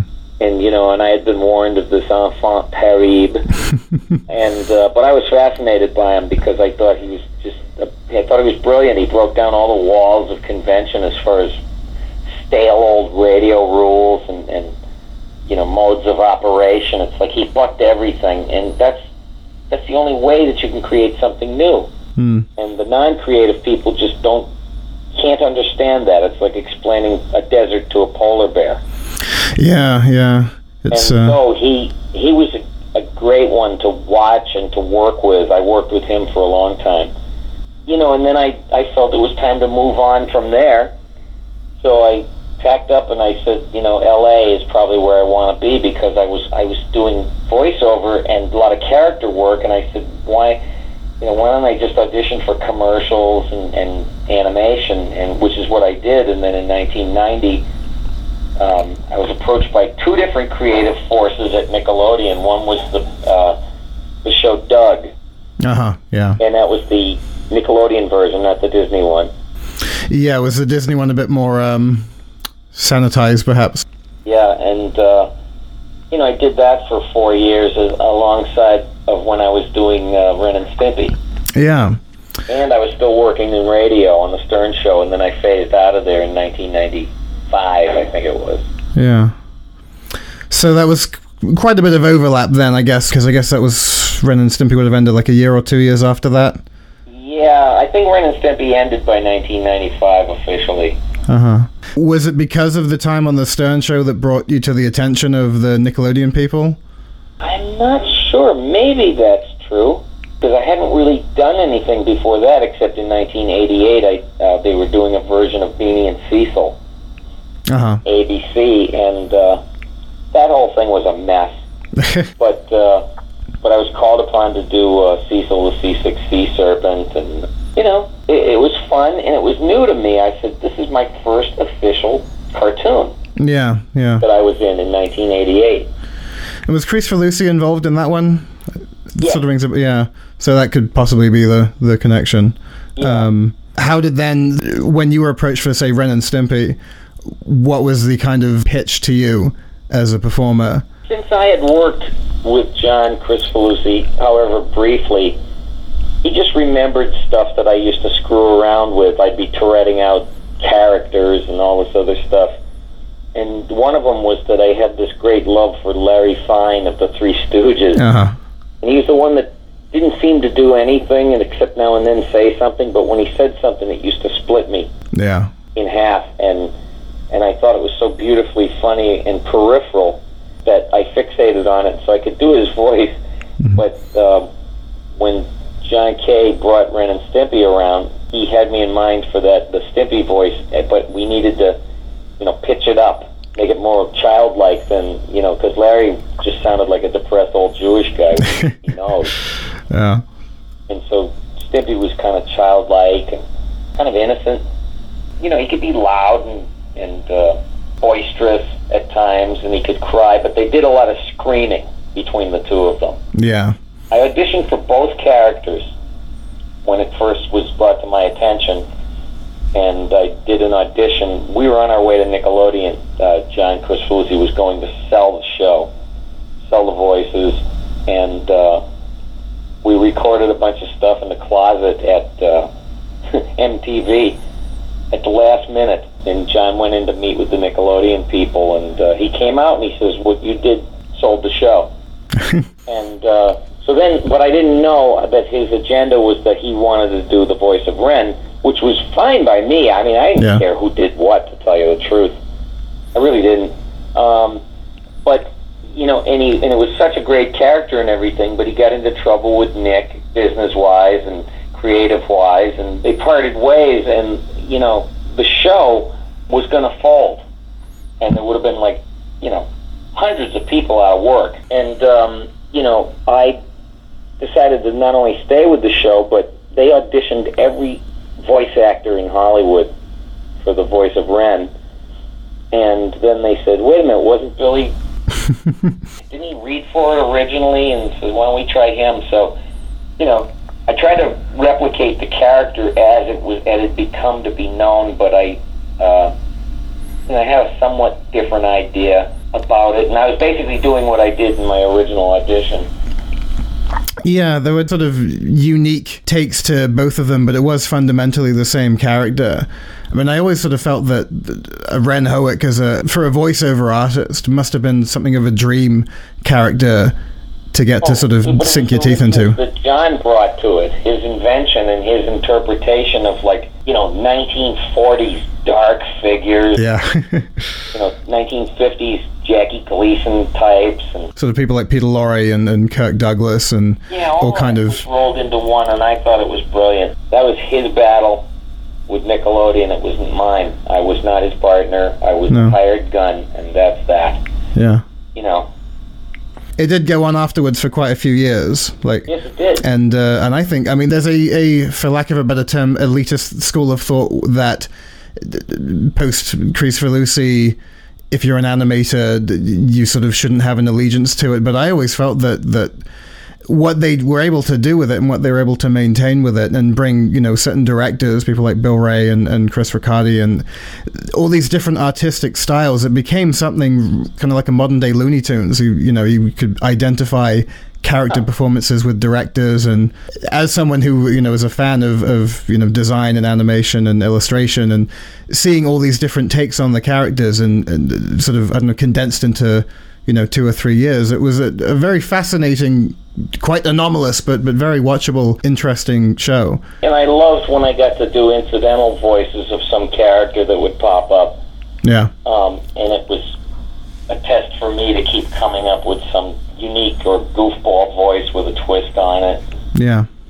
So, following that, I remembered when Futurama began, And I think there was about, 3 or 4 year gap between that and Ren and Stimpy. Yes. And I guess had you been mainly sort of working on commercials in that time?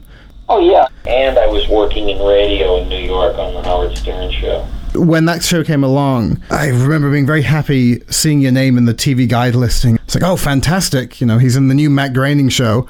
I hope they've given him a new character. A thing to happen. You know, I only auditioned for a couple of voices originally.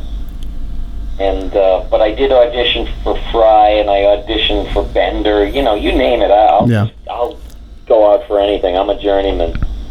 And it wound up that I got 4 roles. Yeah, and some of the honor to do it. To this day, it's thrilling and exciting because it's my favorite project that I've ever been involved with. And for it to keep going for so long and to keep having that. I mean, but it's a concerted effort of all the right kind of people, you know. Like, because I've worked with people who are just notorious for blowing their own feet off with a shotgun. It was a little bit different. A little bit different. For the benefit of the listeners, could you maybe talk us through the main 4 that you bring to Futurama? Yeah, I play Philip J. Fry, 25-year-old pizza delivery boy. And man, all this constant exposure to radiation is making me thirsty. That voice is basically me when I was 25. I said, you know what? F it. I'm going to just use my own voice. It would be really hard to copy somebody's real, flawed voice like mine. Yeah. And, without really doing a character, I was basically kind of riffing as I would have if I were 25. I wasn't as innocent as Fry when I was 25. I was a hellion that was playing in bands.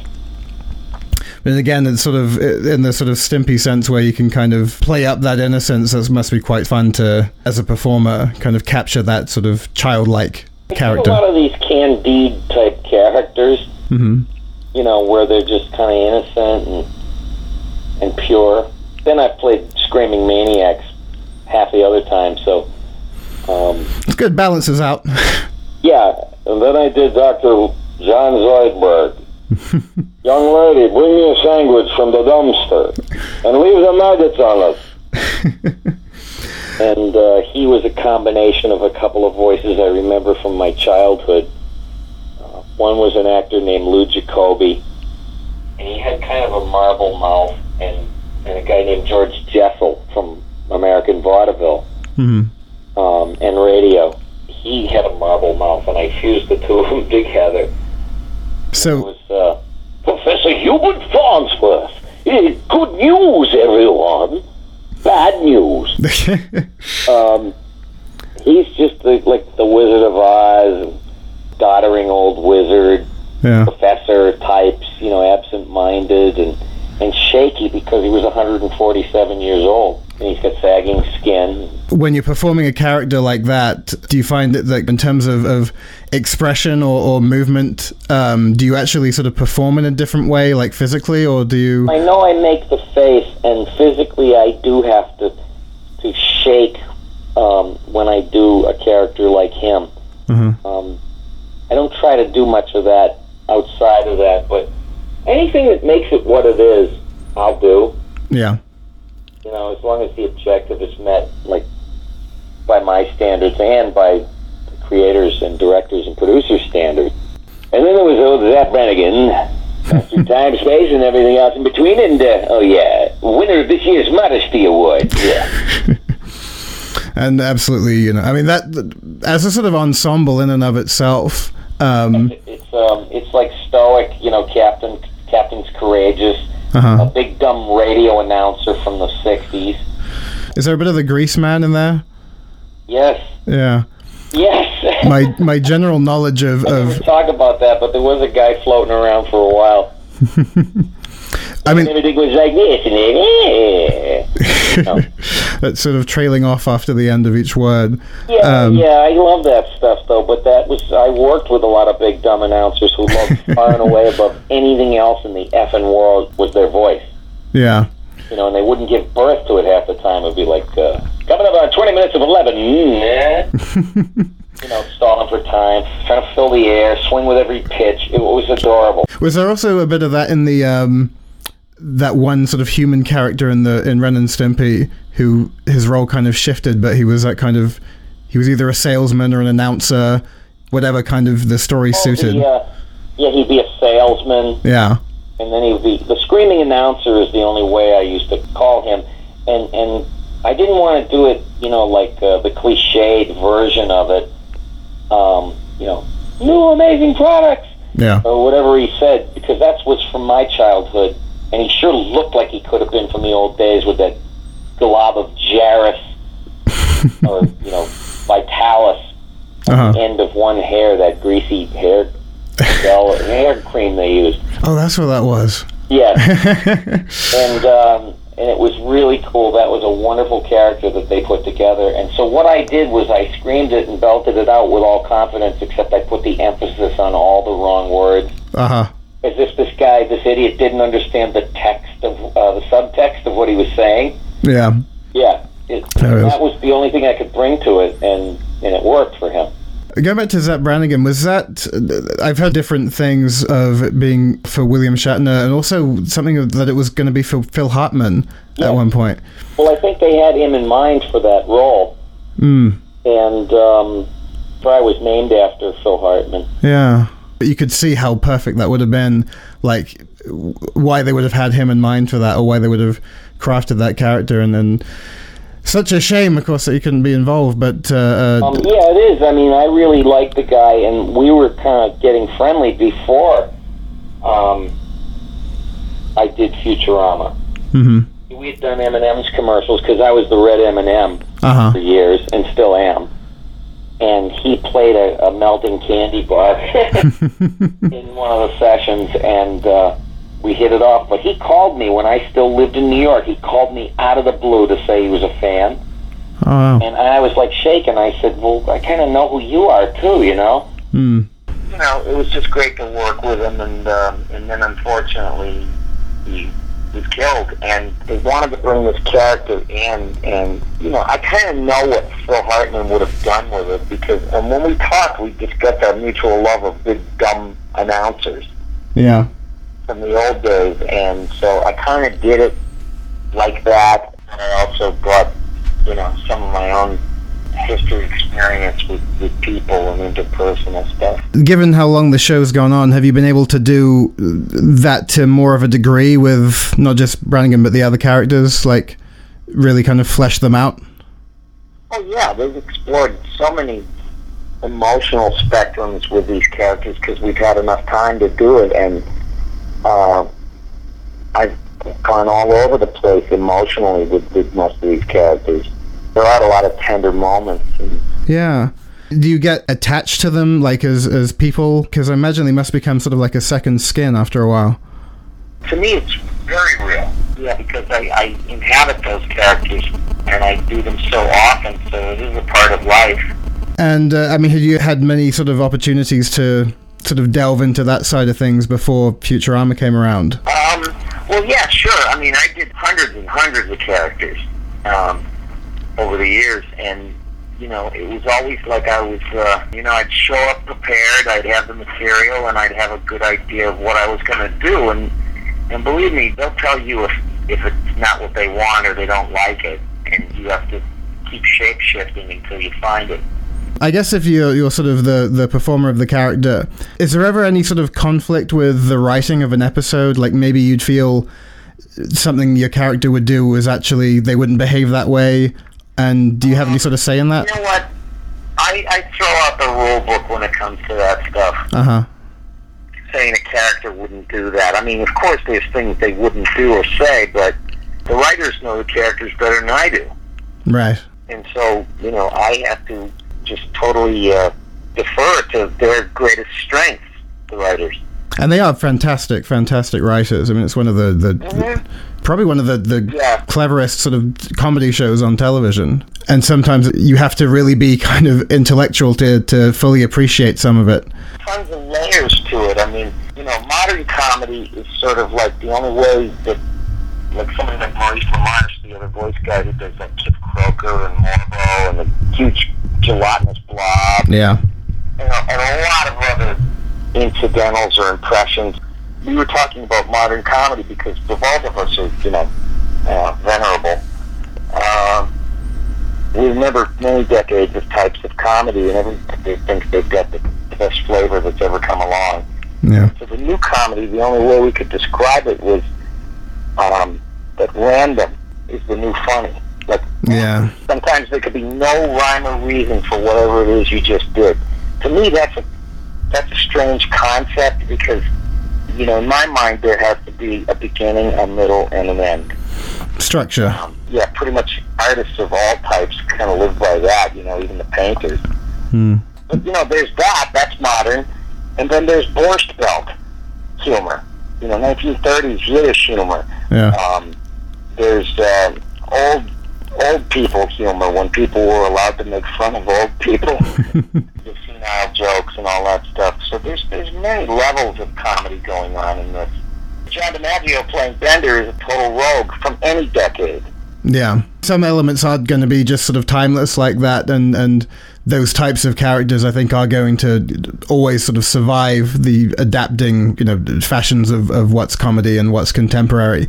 There are some things that just sort of fundamentally remain the same. There's a point when old school is so old that it becomes new school. That's the cycle of life.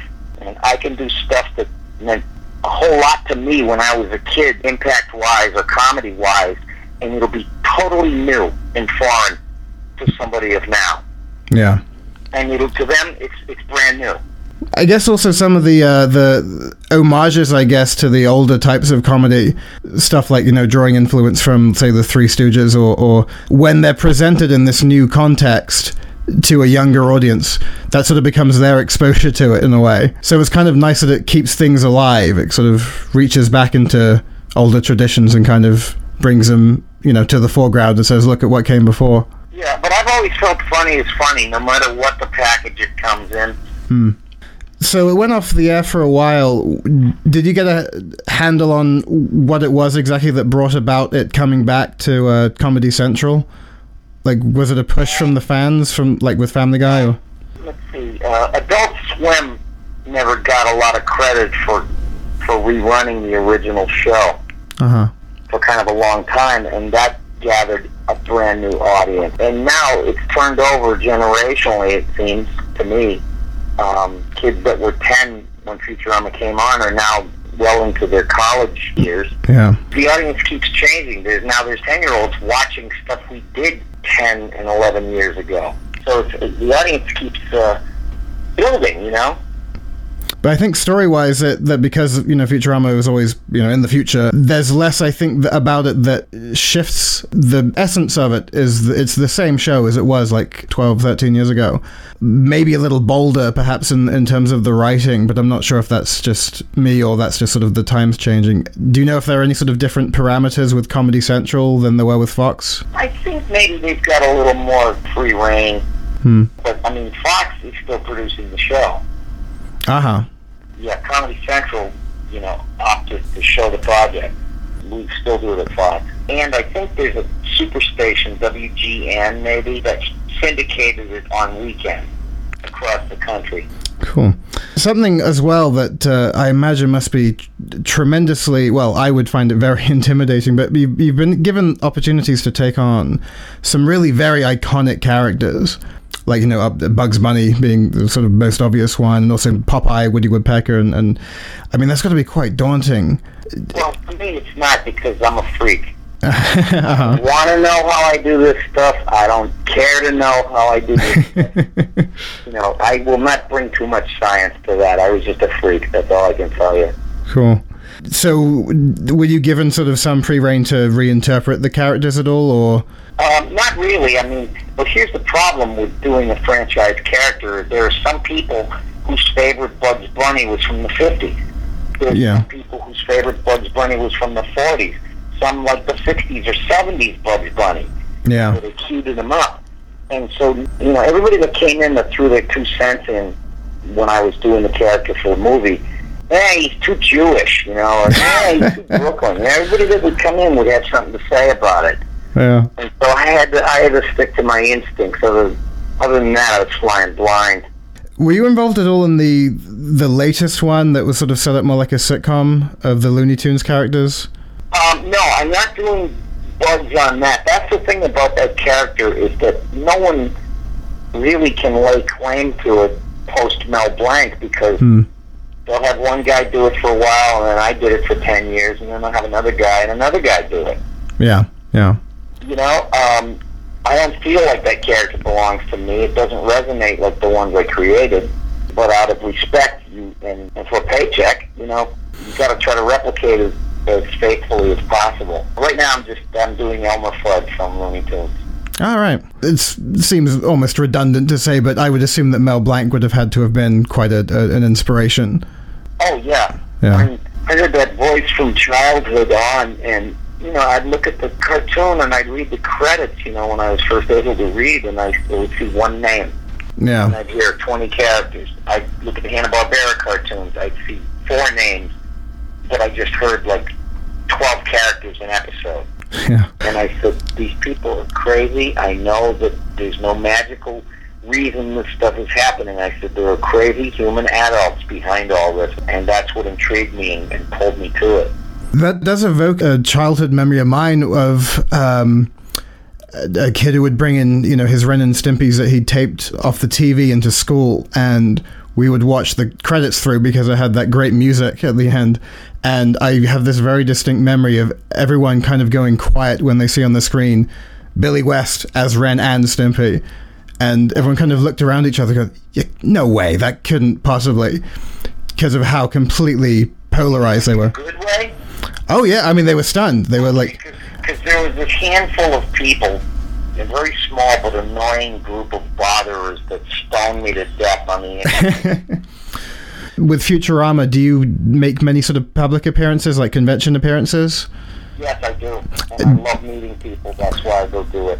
I would never know what was going on in the world unless I ran out in it and saw people in volume and talked to them as much as I could. And, you know, and the people that follow your work, do you know what the odds of that are in a lifetime? That people would pay attention to what you did and they would follow your career, and it's like, God, you know, I mean, you feel like you owe everybody big time, but you're nothing but grateful. Yeah. On this sort of convention note, I saw recently Comic Book the Movie, which I enjoyed a lot, the Mark Hamill film. Oh, yes. And was that your first go with like live action, sort of long form like that? Yes, it was. First of all, very good job. I really liked. Well, I think everyone who was sort of involved with it. It was sort of so great to see so many people kind of come together in that way.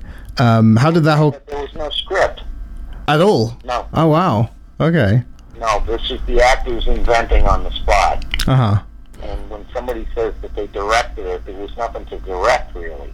We were left to our own devices to interpret these characters as quick as we could. I guess that sort of contributes to why it all sort of comes off very naturalistic. That's what makes, I guess, a good mockumentary, is, you know, because you can sort of tell the scripted ones right off the bat, you know, and it doesn't quite... Because there's a couple of times when it's glaringly apparent that something... I don't mean scripted, I mean the improvs were, you know, pretty much within the parameters of what would be a script. Yeah. You know, because you can't step all over anybody. You got to work out the choreography, and we only had a few minutes each time to do that. Like, who's going to say what when, and who's going to come over here, and who's going to go over there. I mean, somebody had to move the characters around, and a lot of times it was the camera people. You know, they say, we got this great shot, and we're missing it because you're not turning a certain way. And a lot of it was everybody's own idea, you know, like what they did. Would you do more live action stuff? Like, if... I don't know. You know, it's like, I don't know what I would do. Right. I really don't. I mean, you know, I understand acting. Believe me, I've met tons of voiceover people that can just circles around a lot of actors I've seen. And they're not even seen. Something that we've talked about a few times on the podcast since we started is the impulse in Hollywood movies, or, you know, even in, you know, UK-based feature films, where they need to have that in lieu of a sort of trained voice cast or a more established sort of voice cast. They will put just actors with the name so they can have that on the poster. potentially to the kind of detriment of the film, you know? Yeah. And it's almost like the TV universe of voice acting is a completely separate entity to the film universe. And, absolutely. I mean, to me, it just kind of seems like there's much more of a pool of talent in, you know, when you look to the, I mean, just case study being Futurama, people like you and Phil Lamar and Maurice LaMarche, and for every one of these performers, you get entire voice casts of potential, you know, voices, interpretations, and then you'll just sort of get...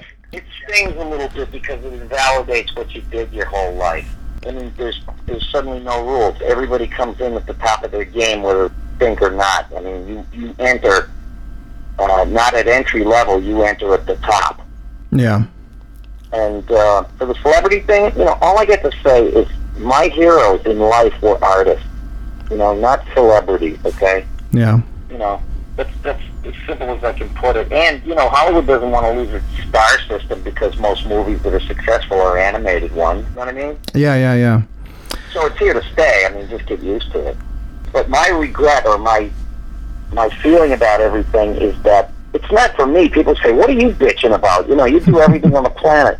And it's not for me. Believe me. It's like I had a chance when that door was open, you know, for people that were true artisans in voiceover. But out there's 19-year-old firebrands that could blow people away but might never get the chance. Yeah. You know, celebrities invading animation and TV animation occasionally.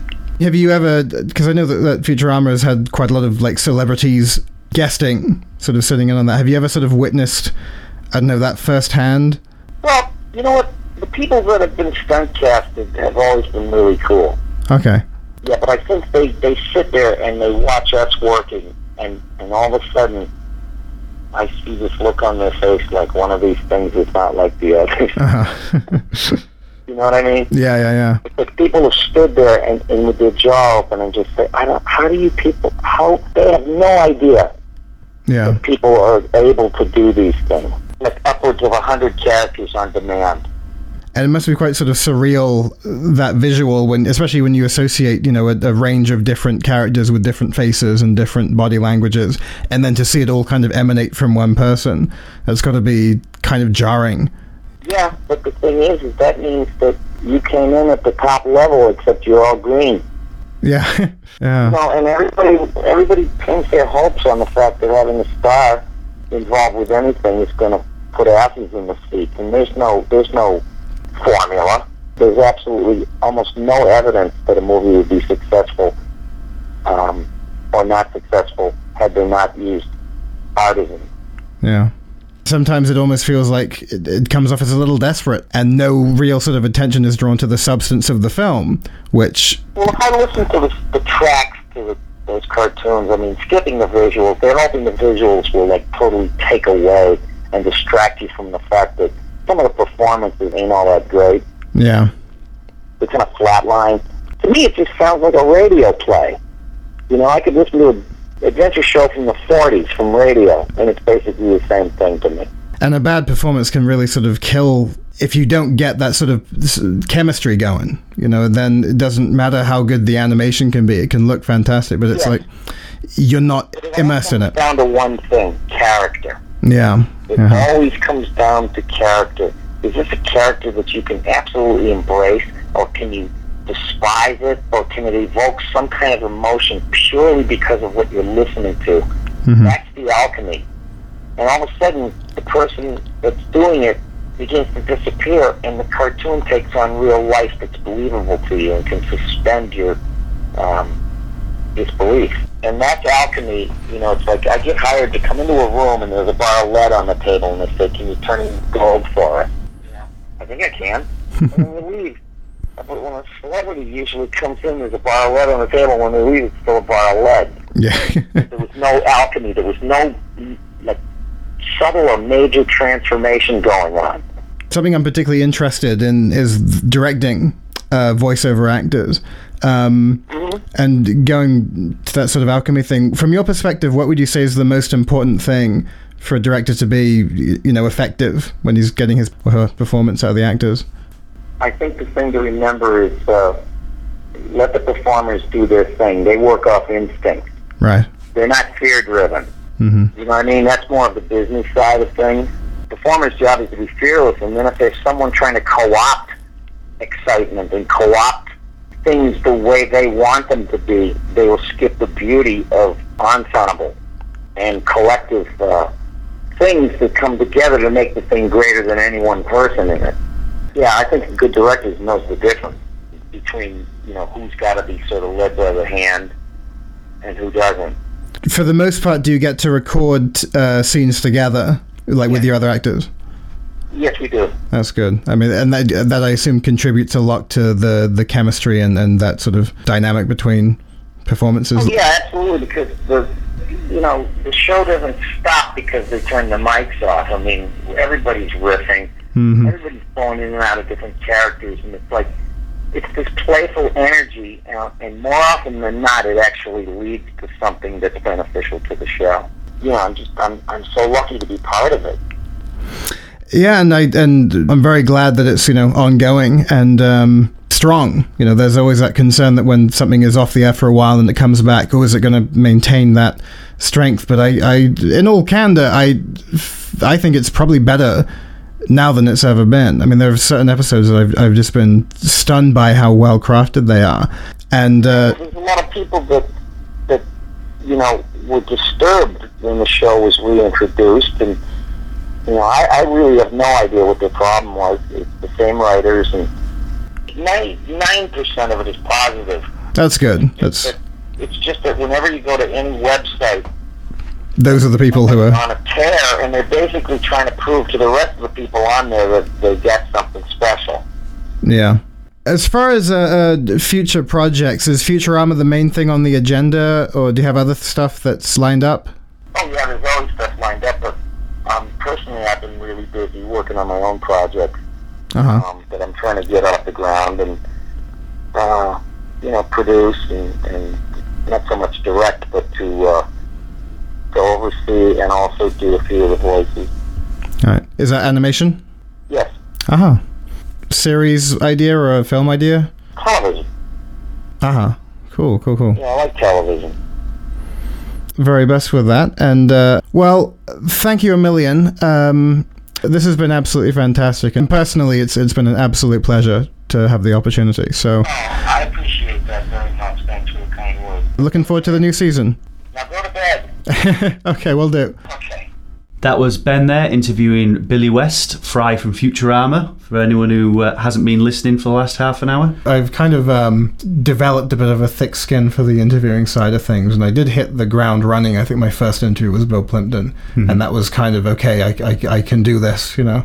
But this was one, like, when you have that sort of childhood association, you think you're prepared and you think you're there and you're with it, and then you kind of really got to fight to not be a blathering mess. And very interesting learning about that side of the process, you know, because so often with these interviews we're talking to people who, you know, work on the animation side of things rather than the performance side of things. So for me, I thought that was quite fascinating.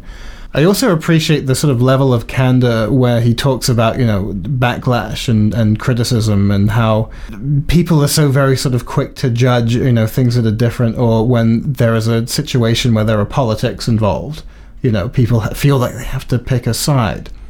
And Ren and Stimpy, the story of how that show came together and how it morphed and how, you know, it became a very different kind of show, and the reasons behind that. Very divisive, very emotionally charged, and one of those things where, I mean, my predominant attitude toward when that kind of thing goes on is well, I wasn't there, so it's none of my business. It's my business as to whether or not I enjoy the show. You know, or whether or not it's I still find it engaging. But that whole story, and I'm not sure how familiar you are with it, but it's one of those stories where I'm kind of on everyone's side. Not to be a kind of, you know, fence-sitting, you know, wishy-washy, but like, if you put yourself in the shoes of Chris Falusi, say, you'd feel angry that your show is being taken away from you, even if you hadn't met deadlines or you weren't meeting, you know, the network halfway in terms of content, you know, provisions and whatnot. If you were in any of the other sort of animators' shoes who, you know, decided to stay on, this was, you know, the early to mid 90s. Work wasn't abundant. you'd stay on. If you were in Billy West's shoes and you had this great gig playing a character that you loved, you'd stay on. So I don't feel that anyone was actually out to get anyone. I just kind of feel that, sometimes life just presents these unfortunate situations, and do you think they were all passionate about Ren and Stimpy? That's why John Kay was so, I can't pronounce his surname, John Kay was so upset about losing him. That's why Billy West was so keen on staying, and the animators were so keen on staying, because they'd all put in so much effort, and animation is a collaborative process in most cases. They were so keen on it that's why it went the way that it did. I think it goes hand in hand with, you create something that, its origin was somewhere in your brain, and now you're not allowed to touch it anymore for a certain period of time, and then you watch it go into the hands of other people who formerly you were working alongside, who are now in charge of it. There is a mix of vitriol and magnanimousness from every camp I see, like Billy talking to him, he will talk about the talent of John Kricfalusi and developing that character originally. And John Kricfalusi will do likewise with people like Billy West and Bob Camp. Like, at no point does anyone, from my recollection, and I've read various accounts and I've heard various, talks on animation where this subject has come up, and some of them contradict each other and some of them are sort of in line with each other.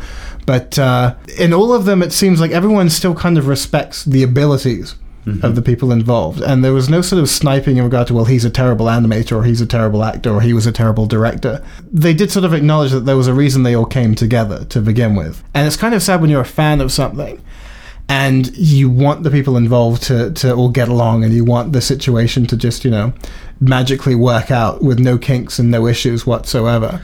I'd have liked the Beatles to get back together. Like a band that you find out the members of the band don't like each other. That's kind of that sort of stinks, because in your head you have this like wonderful vision of everyone just kind of coming together in a room and creativity just flies. And one thing about Ren and Stimpy after Kricfalusi left, and it's I don't know if it's a prevailing notion, but there is this sort of thing of like, well, people will automatically write off any episode of Ren and Stimpy that doesn't have his name on it. Now, I'm not of that school of thought at all. I think there is a lot of value in the post-John Kay Ren and Stimpy. It hung on for a long time as a good show. It was a different show, and the last season was ropey. Like, it ended when it should have ended, before things completely derailed. But the third season and the fourth season I think it had some really, really high quality television for the time. And I think actually it set in motion a whole design style for contemporary animation from the mid-90s on. If you look at, and a lot of names will come up. I mean, a lot of the people who, had worked on the animation, who then became directors of episodes, and you could identify each episode by the design style. And I love that, because I love, different illustration styles and different backgrounds, and you could tell, I had some of my favorite, artists, had worked on Ren and Stimpy, and they went on to work on shows like, Samurai Jack and the Powerpuff Girls, and you could see the pacing and that economic but effective economic animation coming through to stuff like SpongeBob and Dexter, And if you were more of a fan of that kind of, very elaborate John Kricfalusi animation, then, generally speaking, that design style isn't going to be your thing. But I think there's a lot of appeal in that, and I think what we're doing with the economic animation at the moment is not really embracing essentially what we can do with limited resources. The real labor of animation comes with like in-betweening, keyframes, cleanup, a lot of stuff that's now, rendered moot because of software. But you can do economic animation by being imaginative and still have it look visually appealing. Kricfalusi was in Bristol a few months ago, and he showed some very old cartoons he did before Ren and Stimpy. It was the new Mighty Mouse. It was his revival of Mighty Mouse that had nothing to do with Mighty Mouse. Like, there would be episodes where he just wasn't in it. And it was sort of an excuse to do this vaguely risque, fun kids show. A lot more economically produced than Ren and Stimpy was. But the imagination that went, and the creativity that went into the poses and the layout, and the character design, with very minimal in-betweening and very minimal, lip sync, they were fun to watch, and I think that was something that, came through in the first season of Ren and Stimpy. It then became a fuller style of animation in the second season, which I imagine went hand in hand with why everything was taking so long to produce. Mm-hmm. And then after he left, it took that step back again into that economic animation. But I feel that, again, depending on the director and depending on the strength of the story, it was still pleasing animation, and it was still, funny, and it was still, engaging, I wanted to ask this question when in Annecy 2 years ago when there was a Simpsons Q&A, and my question was, and it was going to be to Matt Groening, so it was going to be right to his face. Mm-hmm. Do you think that The Simpsons can carry on without you? Because The Simpsons has run for 25 years now. Mm-hmm. And let's say it runs for another 50 years or 60 years or 70 years and Matt Groening dies. Right. Or Matt Groening falls out with Fox, but Fox still owns The Simpsons. Were you carrying a weapon when you asked him this? No. Do you think that, something that's been created and has now got a life of its own and almost belongs to the public imagination, do you think that, the creator has as much control as they'd like to think? I mean, the success of certain animations no longer is in the control of the director, it's in control of the audience. They control the success. A lot of people didn't like the new Wallace and Gromit short, the one, the Bakers, the Matter of Loaf and Death, or the original title, Trouble at Mill, which I preferred that one. I thought it was great, Aardman. I thought don't blacklist me. I thought it was good, but they broke certain rules for me. Okay. I'm not one for breaking rules. Wallace did an awful lot of action when that's Gromit's thing to do. Aside from that, it was a very good animation. But like I say, it's down to the public. As much effort went, if not more effort, went into producing that than any other of the extremely enjoyable shorts. But it's down to the public to say whether or not it's enjoyable or not. Yeah. And I think that the public reaction, obviously there was enough interest and enough ratings to keep Ren and Stimpy going for a few years. I certainly, as a kid, didn't really acknowledge that it had become a different show, instantly. I know it got darker, and I know it got meaner, and I know it got more violent, and I was at an age where I loved that. I relished that. And one of the reasons, supposedly, they took John Kricfalusi off was that, his visuals were sort of over the top and violent, but if anything, they got even more visceral and horror movie-ish after he was gone. I think that was sort of down to the relaxation of what was going on in terms of censoring at Nickelodeon or whatever, and also the fact that animators were a kind of dark bunch overall, and if we can have a medium where we can express that, that's fantastic. And certain design styles of, like John Kricfalusi's design style wouldn't necessarily have fit in with certain stories, and the same could be said about Bob Camp or, various other people who worked on it. My favorite directors are, the people who came in for 3 or 4 episodes each, and you could sort of watch them back, being sort of familiar with who they are now as artists, and be able to go, okay, that's a Bill Ray episode. Bill Ray being the guy who would do those really elaborate, horribly detailed background paintings that would sort of cut away to. When he would direct a whole episode, the characters took on a very signature style to him. Same with people like Chris Riccardi or Lynn Naylor. They would have a very sort of retro, angular / curvy style that kind of would go hand in hand with sort of retro, jazz illustration. Some of them would be very kind of almost Disney-ish. Some of them would be... Some of them were badly animated. In that last year, there were a couple that were just knocked out very quickly. And no matter how good an illustrator you are, if you're sort of up against the wall in terms of production time, then it's going to show. And in a way, I am sort of glad that it bowed out when it did, rather than, continue to go down that path, because you don't want a show to be regarded as something that's completely betrayed what it was originally. But there will always be this, well, I don't know if always, but I think certainly at the time, and perhaps for a while to go, there'll be this contingent of people who think, well, it has to be good because it's one of the John K. ones, and it can't be good because it says games animation at the end rather than, Spoomco. You can watch the new Ren and Stimpy's, or the newer Ren and Stimpy's from nearly 10 years ago now. And they were John K. completely unfiltered and completely, no restraints whatsoever. Now, there is a sort of debate as to the appeal of those episodes. Like some people, if they are very, very tuned into what Kricfalusi does, will love them because it ticks every box. Then people who were more just a fan of Ren and Stimpy, the Nickelodeon show in general, would and have found them, very over the top and a little unrelenting in terms of the pacing. Mm-hmm. I remember when I saw them and I couldn't sort of help myself. I had a high expectation because it was such a huge part of my childhood and my influence. And I was sort of, on the whole, unmoved by the adult Ren and Stimpy. Except for one episode that, if it had been edited a bit tighter, would have been, I think, quite close to the original tone. And it was about Ren talking to a psychiatrist.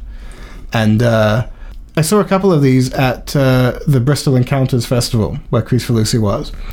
And it was interesting watching the same content with an audience who was screaming laughing. And it was not disingenuous. It was a context where this story worked. Now, just watching it at home, on a date or on your own or with a mate, it doesn't quite translate. I think the medium for John Kricfalusi's energy isn't necessarily broadcast television, unless it's something very short form like a music video or a bumper or an ident, when he does those really well. But those long form stories, it seems like their audience is more of a festival audience. They should be shown in a cinema. It's the Ren and Stimpy, the formula, and that is based on the early cinematic shorts of the Warner Brothers Tex Avery, when they just used to write gags and things. Yeah, I believe so. That's probably the reason behind that. I would say certainly it would be. And I think when he was working with Nickelodeon, for a while, for a few years, you had this perfect cocktail of this manic, incredibly enthusiastic guy, and a television network that needed to keep things restrained to a degree. And they struck a balance that was fantastic. It was very edgy, very, I think, controversial programming at the time, but even still restrained from what he wanted to do. But it worked for the audience it had, It's just a shame that they couldn't keep that balance going for as long as they did. But yeah, I'll always be a sort of staunch defender of post John K. Ren and Stimpy, the 3rd and 4th season, I would say. 5th, not so much. But back to Billy West. Now, the new season of Futurama is on in the States. Now, we talked a little bit about the new Futurama in the last podcast. I kind of feel like the new ones are just as strong, if not stronger, than when it was originally on Fox. Yes, I'd agree with you there. I really enjoy the new season stuff because it's in effect taking a step back and forward at the same time, sort of nearly doing splits. But when they became movies, they did an hour and a half long. It didn't fit. The format didn't fit. You're just talking about where John K's format fits. Maybe the dynamic of Futurama doesn't fit for an hour and a half. Perhaps that's why these new ones, to me personally, and maybe to others, feel a lot better. I really enjoy the new ones. It seems like they have a good gag rate to, allocated time per episode. And the timing is really fast, really snappy. And the writing is just very intelligent. It's very well thought out, isn't it? Yeah. A Futurama fan, may feel a little bit smug if they get a few of the jokes, because the jokes are very sciencey and maths, very mathematical. If there is a joke to do with a maths problem, you will guarantee that if you sat down and did the problem, you'd get the joke. Right. Or the alien language that you see on the billboards in the background. Oh yeah. This own language that they've created. That all makes sense as well. It's a very considered show. Yeah. And when you think, you can have that degree of intelligent writing about intelligent subjects, about academic subjects, about science and that, and you think of how lazy the writing is in something like The Big Bang Theory, which is supposedly all about that type of person, that type of highly invested in academia and whatnot. Why can you get that right with one thing and completely miss the mark with another thing? But yeah, and also the kind of cultural references and the historical references is one which, of the newer ones, that I felt, wow, this show, I didn't expect the show to be this strong, and it's predominantly about Leonardo da Vinci. Yes. That is so... The Da Vinci Code, I think it's called. Yeah. That one is so funny. And it has so much packed into it. Well, this is it. I mean, in half an hour you can pack so much into it, and I think that's the best format, or 20 minutes rather. You can pack so much into 22 minutes, however long it is. Rather than write 10 minutes worth of good jokes and stretch it over 20 minutes, it becomes interminable. I'm definitely looking forward to more Futurama. Me too, especially with Mr. West providing the voice as ever.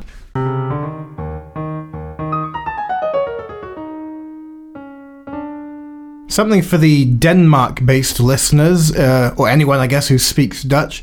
Another animation podcast. The Tegnifilmpodcast.blogspot.com. Tegni is spelled Tegne. If you are a fan of my ramblings... and how could you not be, for the love of Pete? They featured Steve recently. They did indeed, yes. So check him out over there, moonlighting. Yeah, moonlighting, doing another job. A very interesting chat with Martin, the guy who runs the podcast. Give it a listen. Mm-hmm. Very interesting conversation I had with him. We'd like to thank everyone that was involved in this Squiggly podcast. Special thanks to Jeff at Rock Sugar and, of course, to Billy West for chatting to us. Big thanks to Nancy Beeman for taking part in our interview earlier on. Also a big thanks to Focal Press and AVA Publishing for providing the books. The music for this podcast was provided by Wesley Allard. It was presented by Steve Henderson at Mr_S_Henderson on Twitter.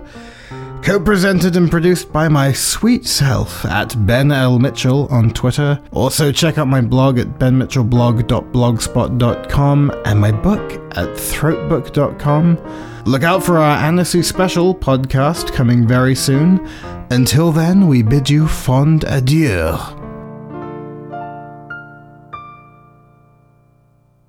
Good news, everyone. Bad news.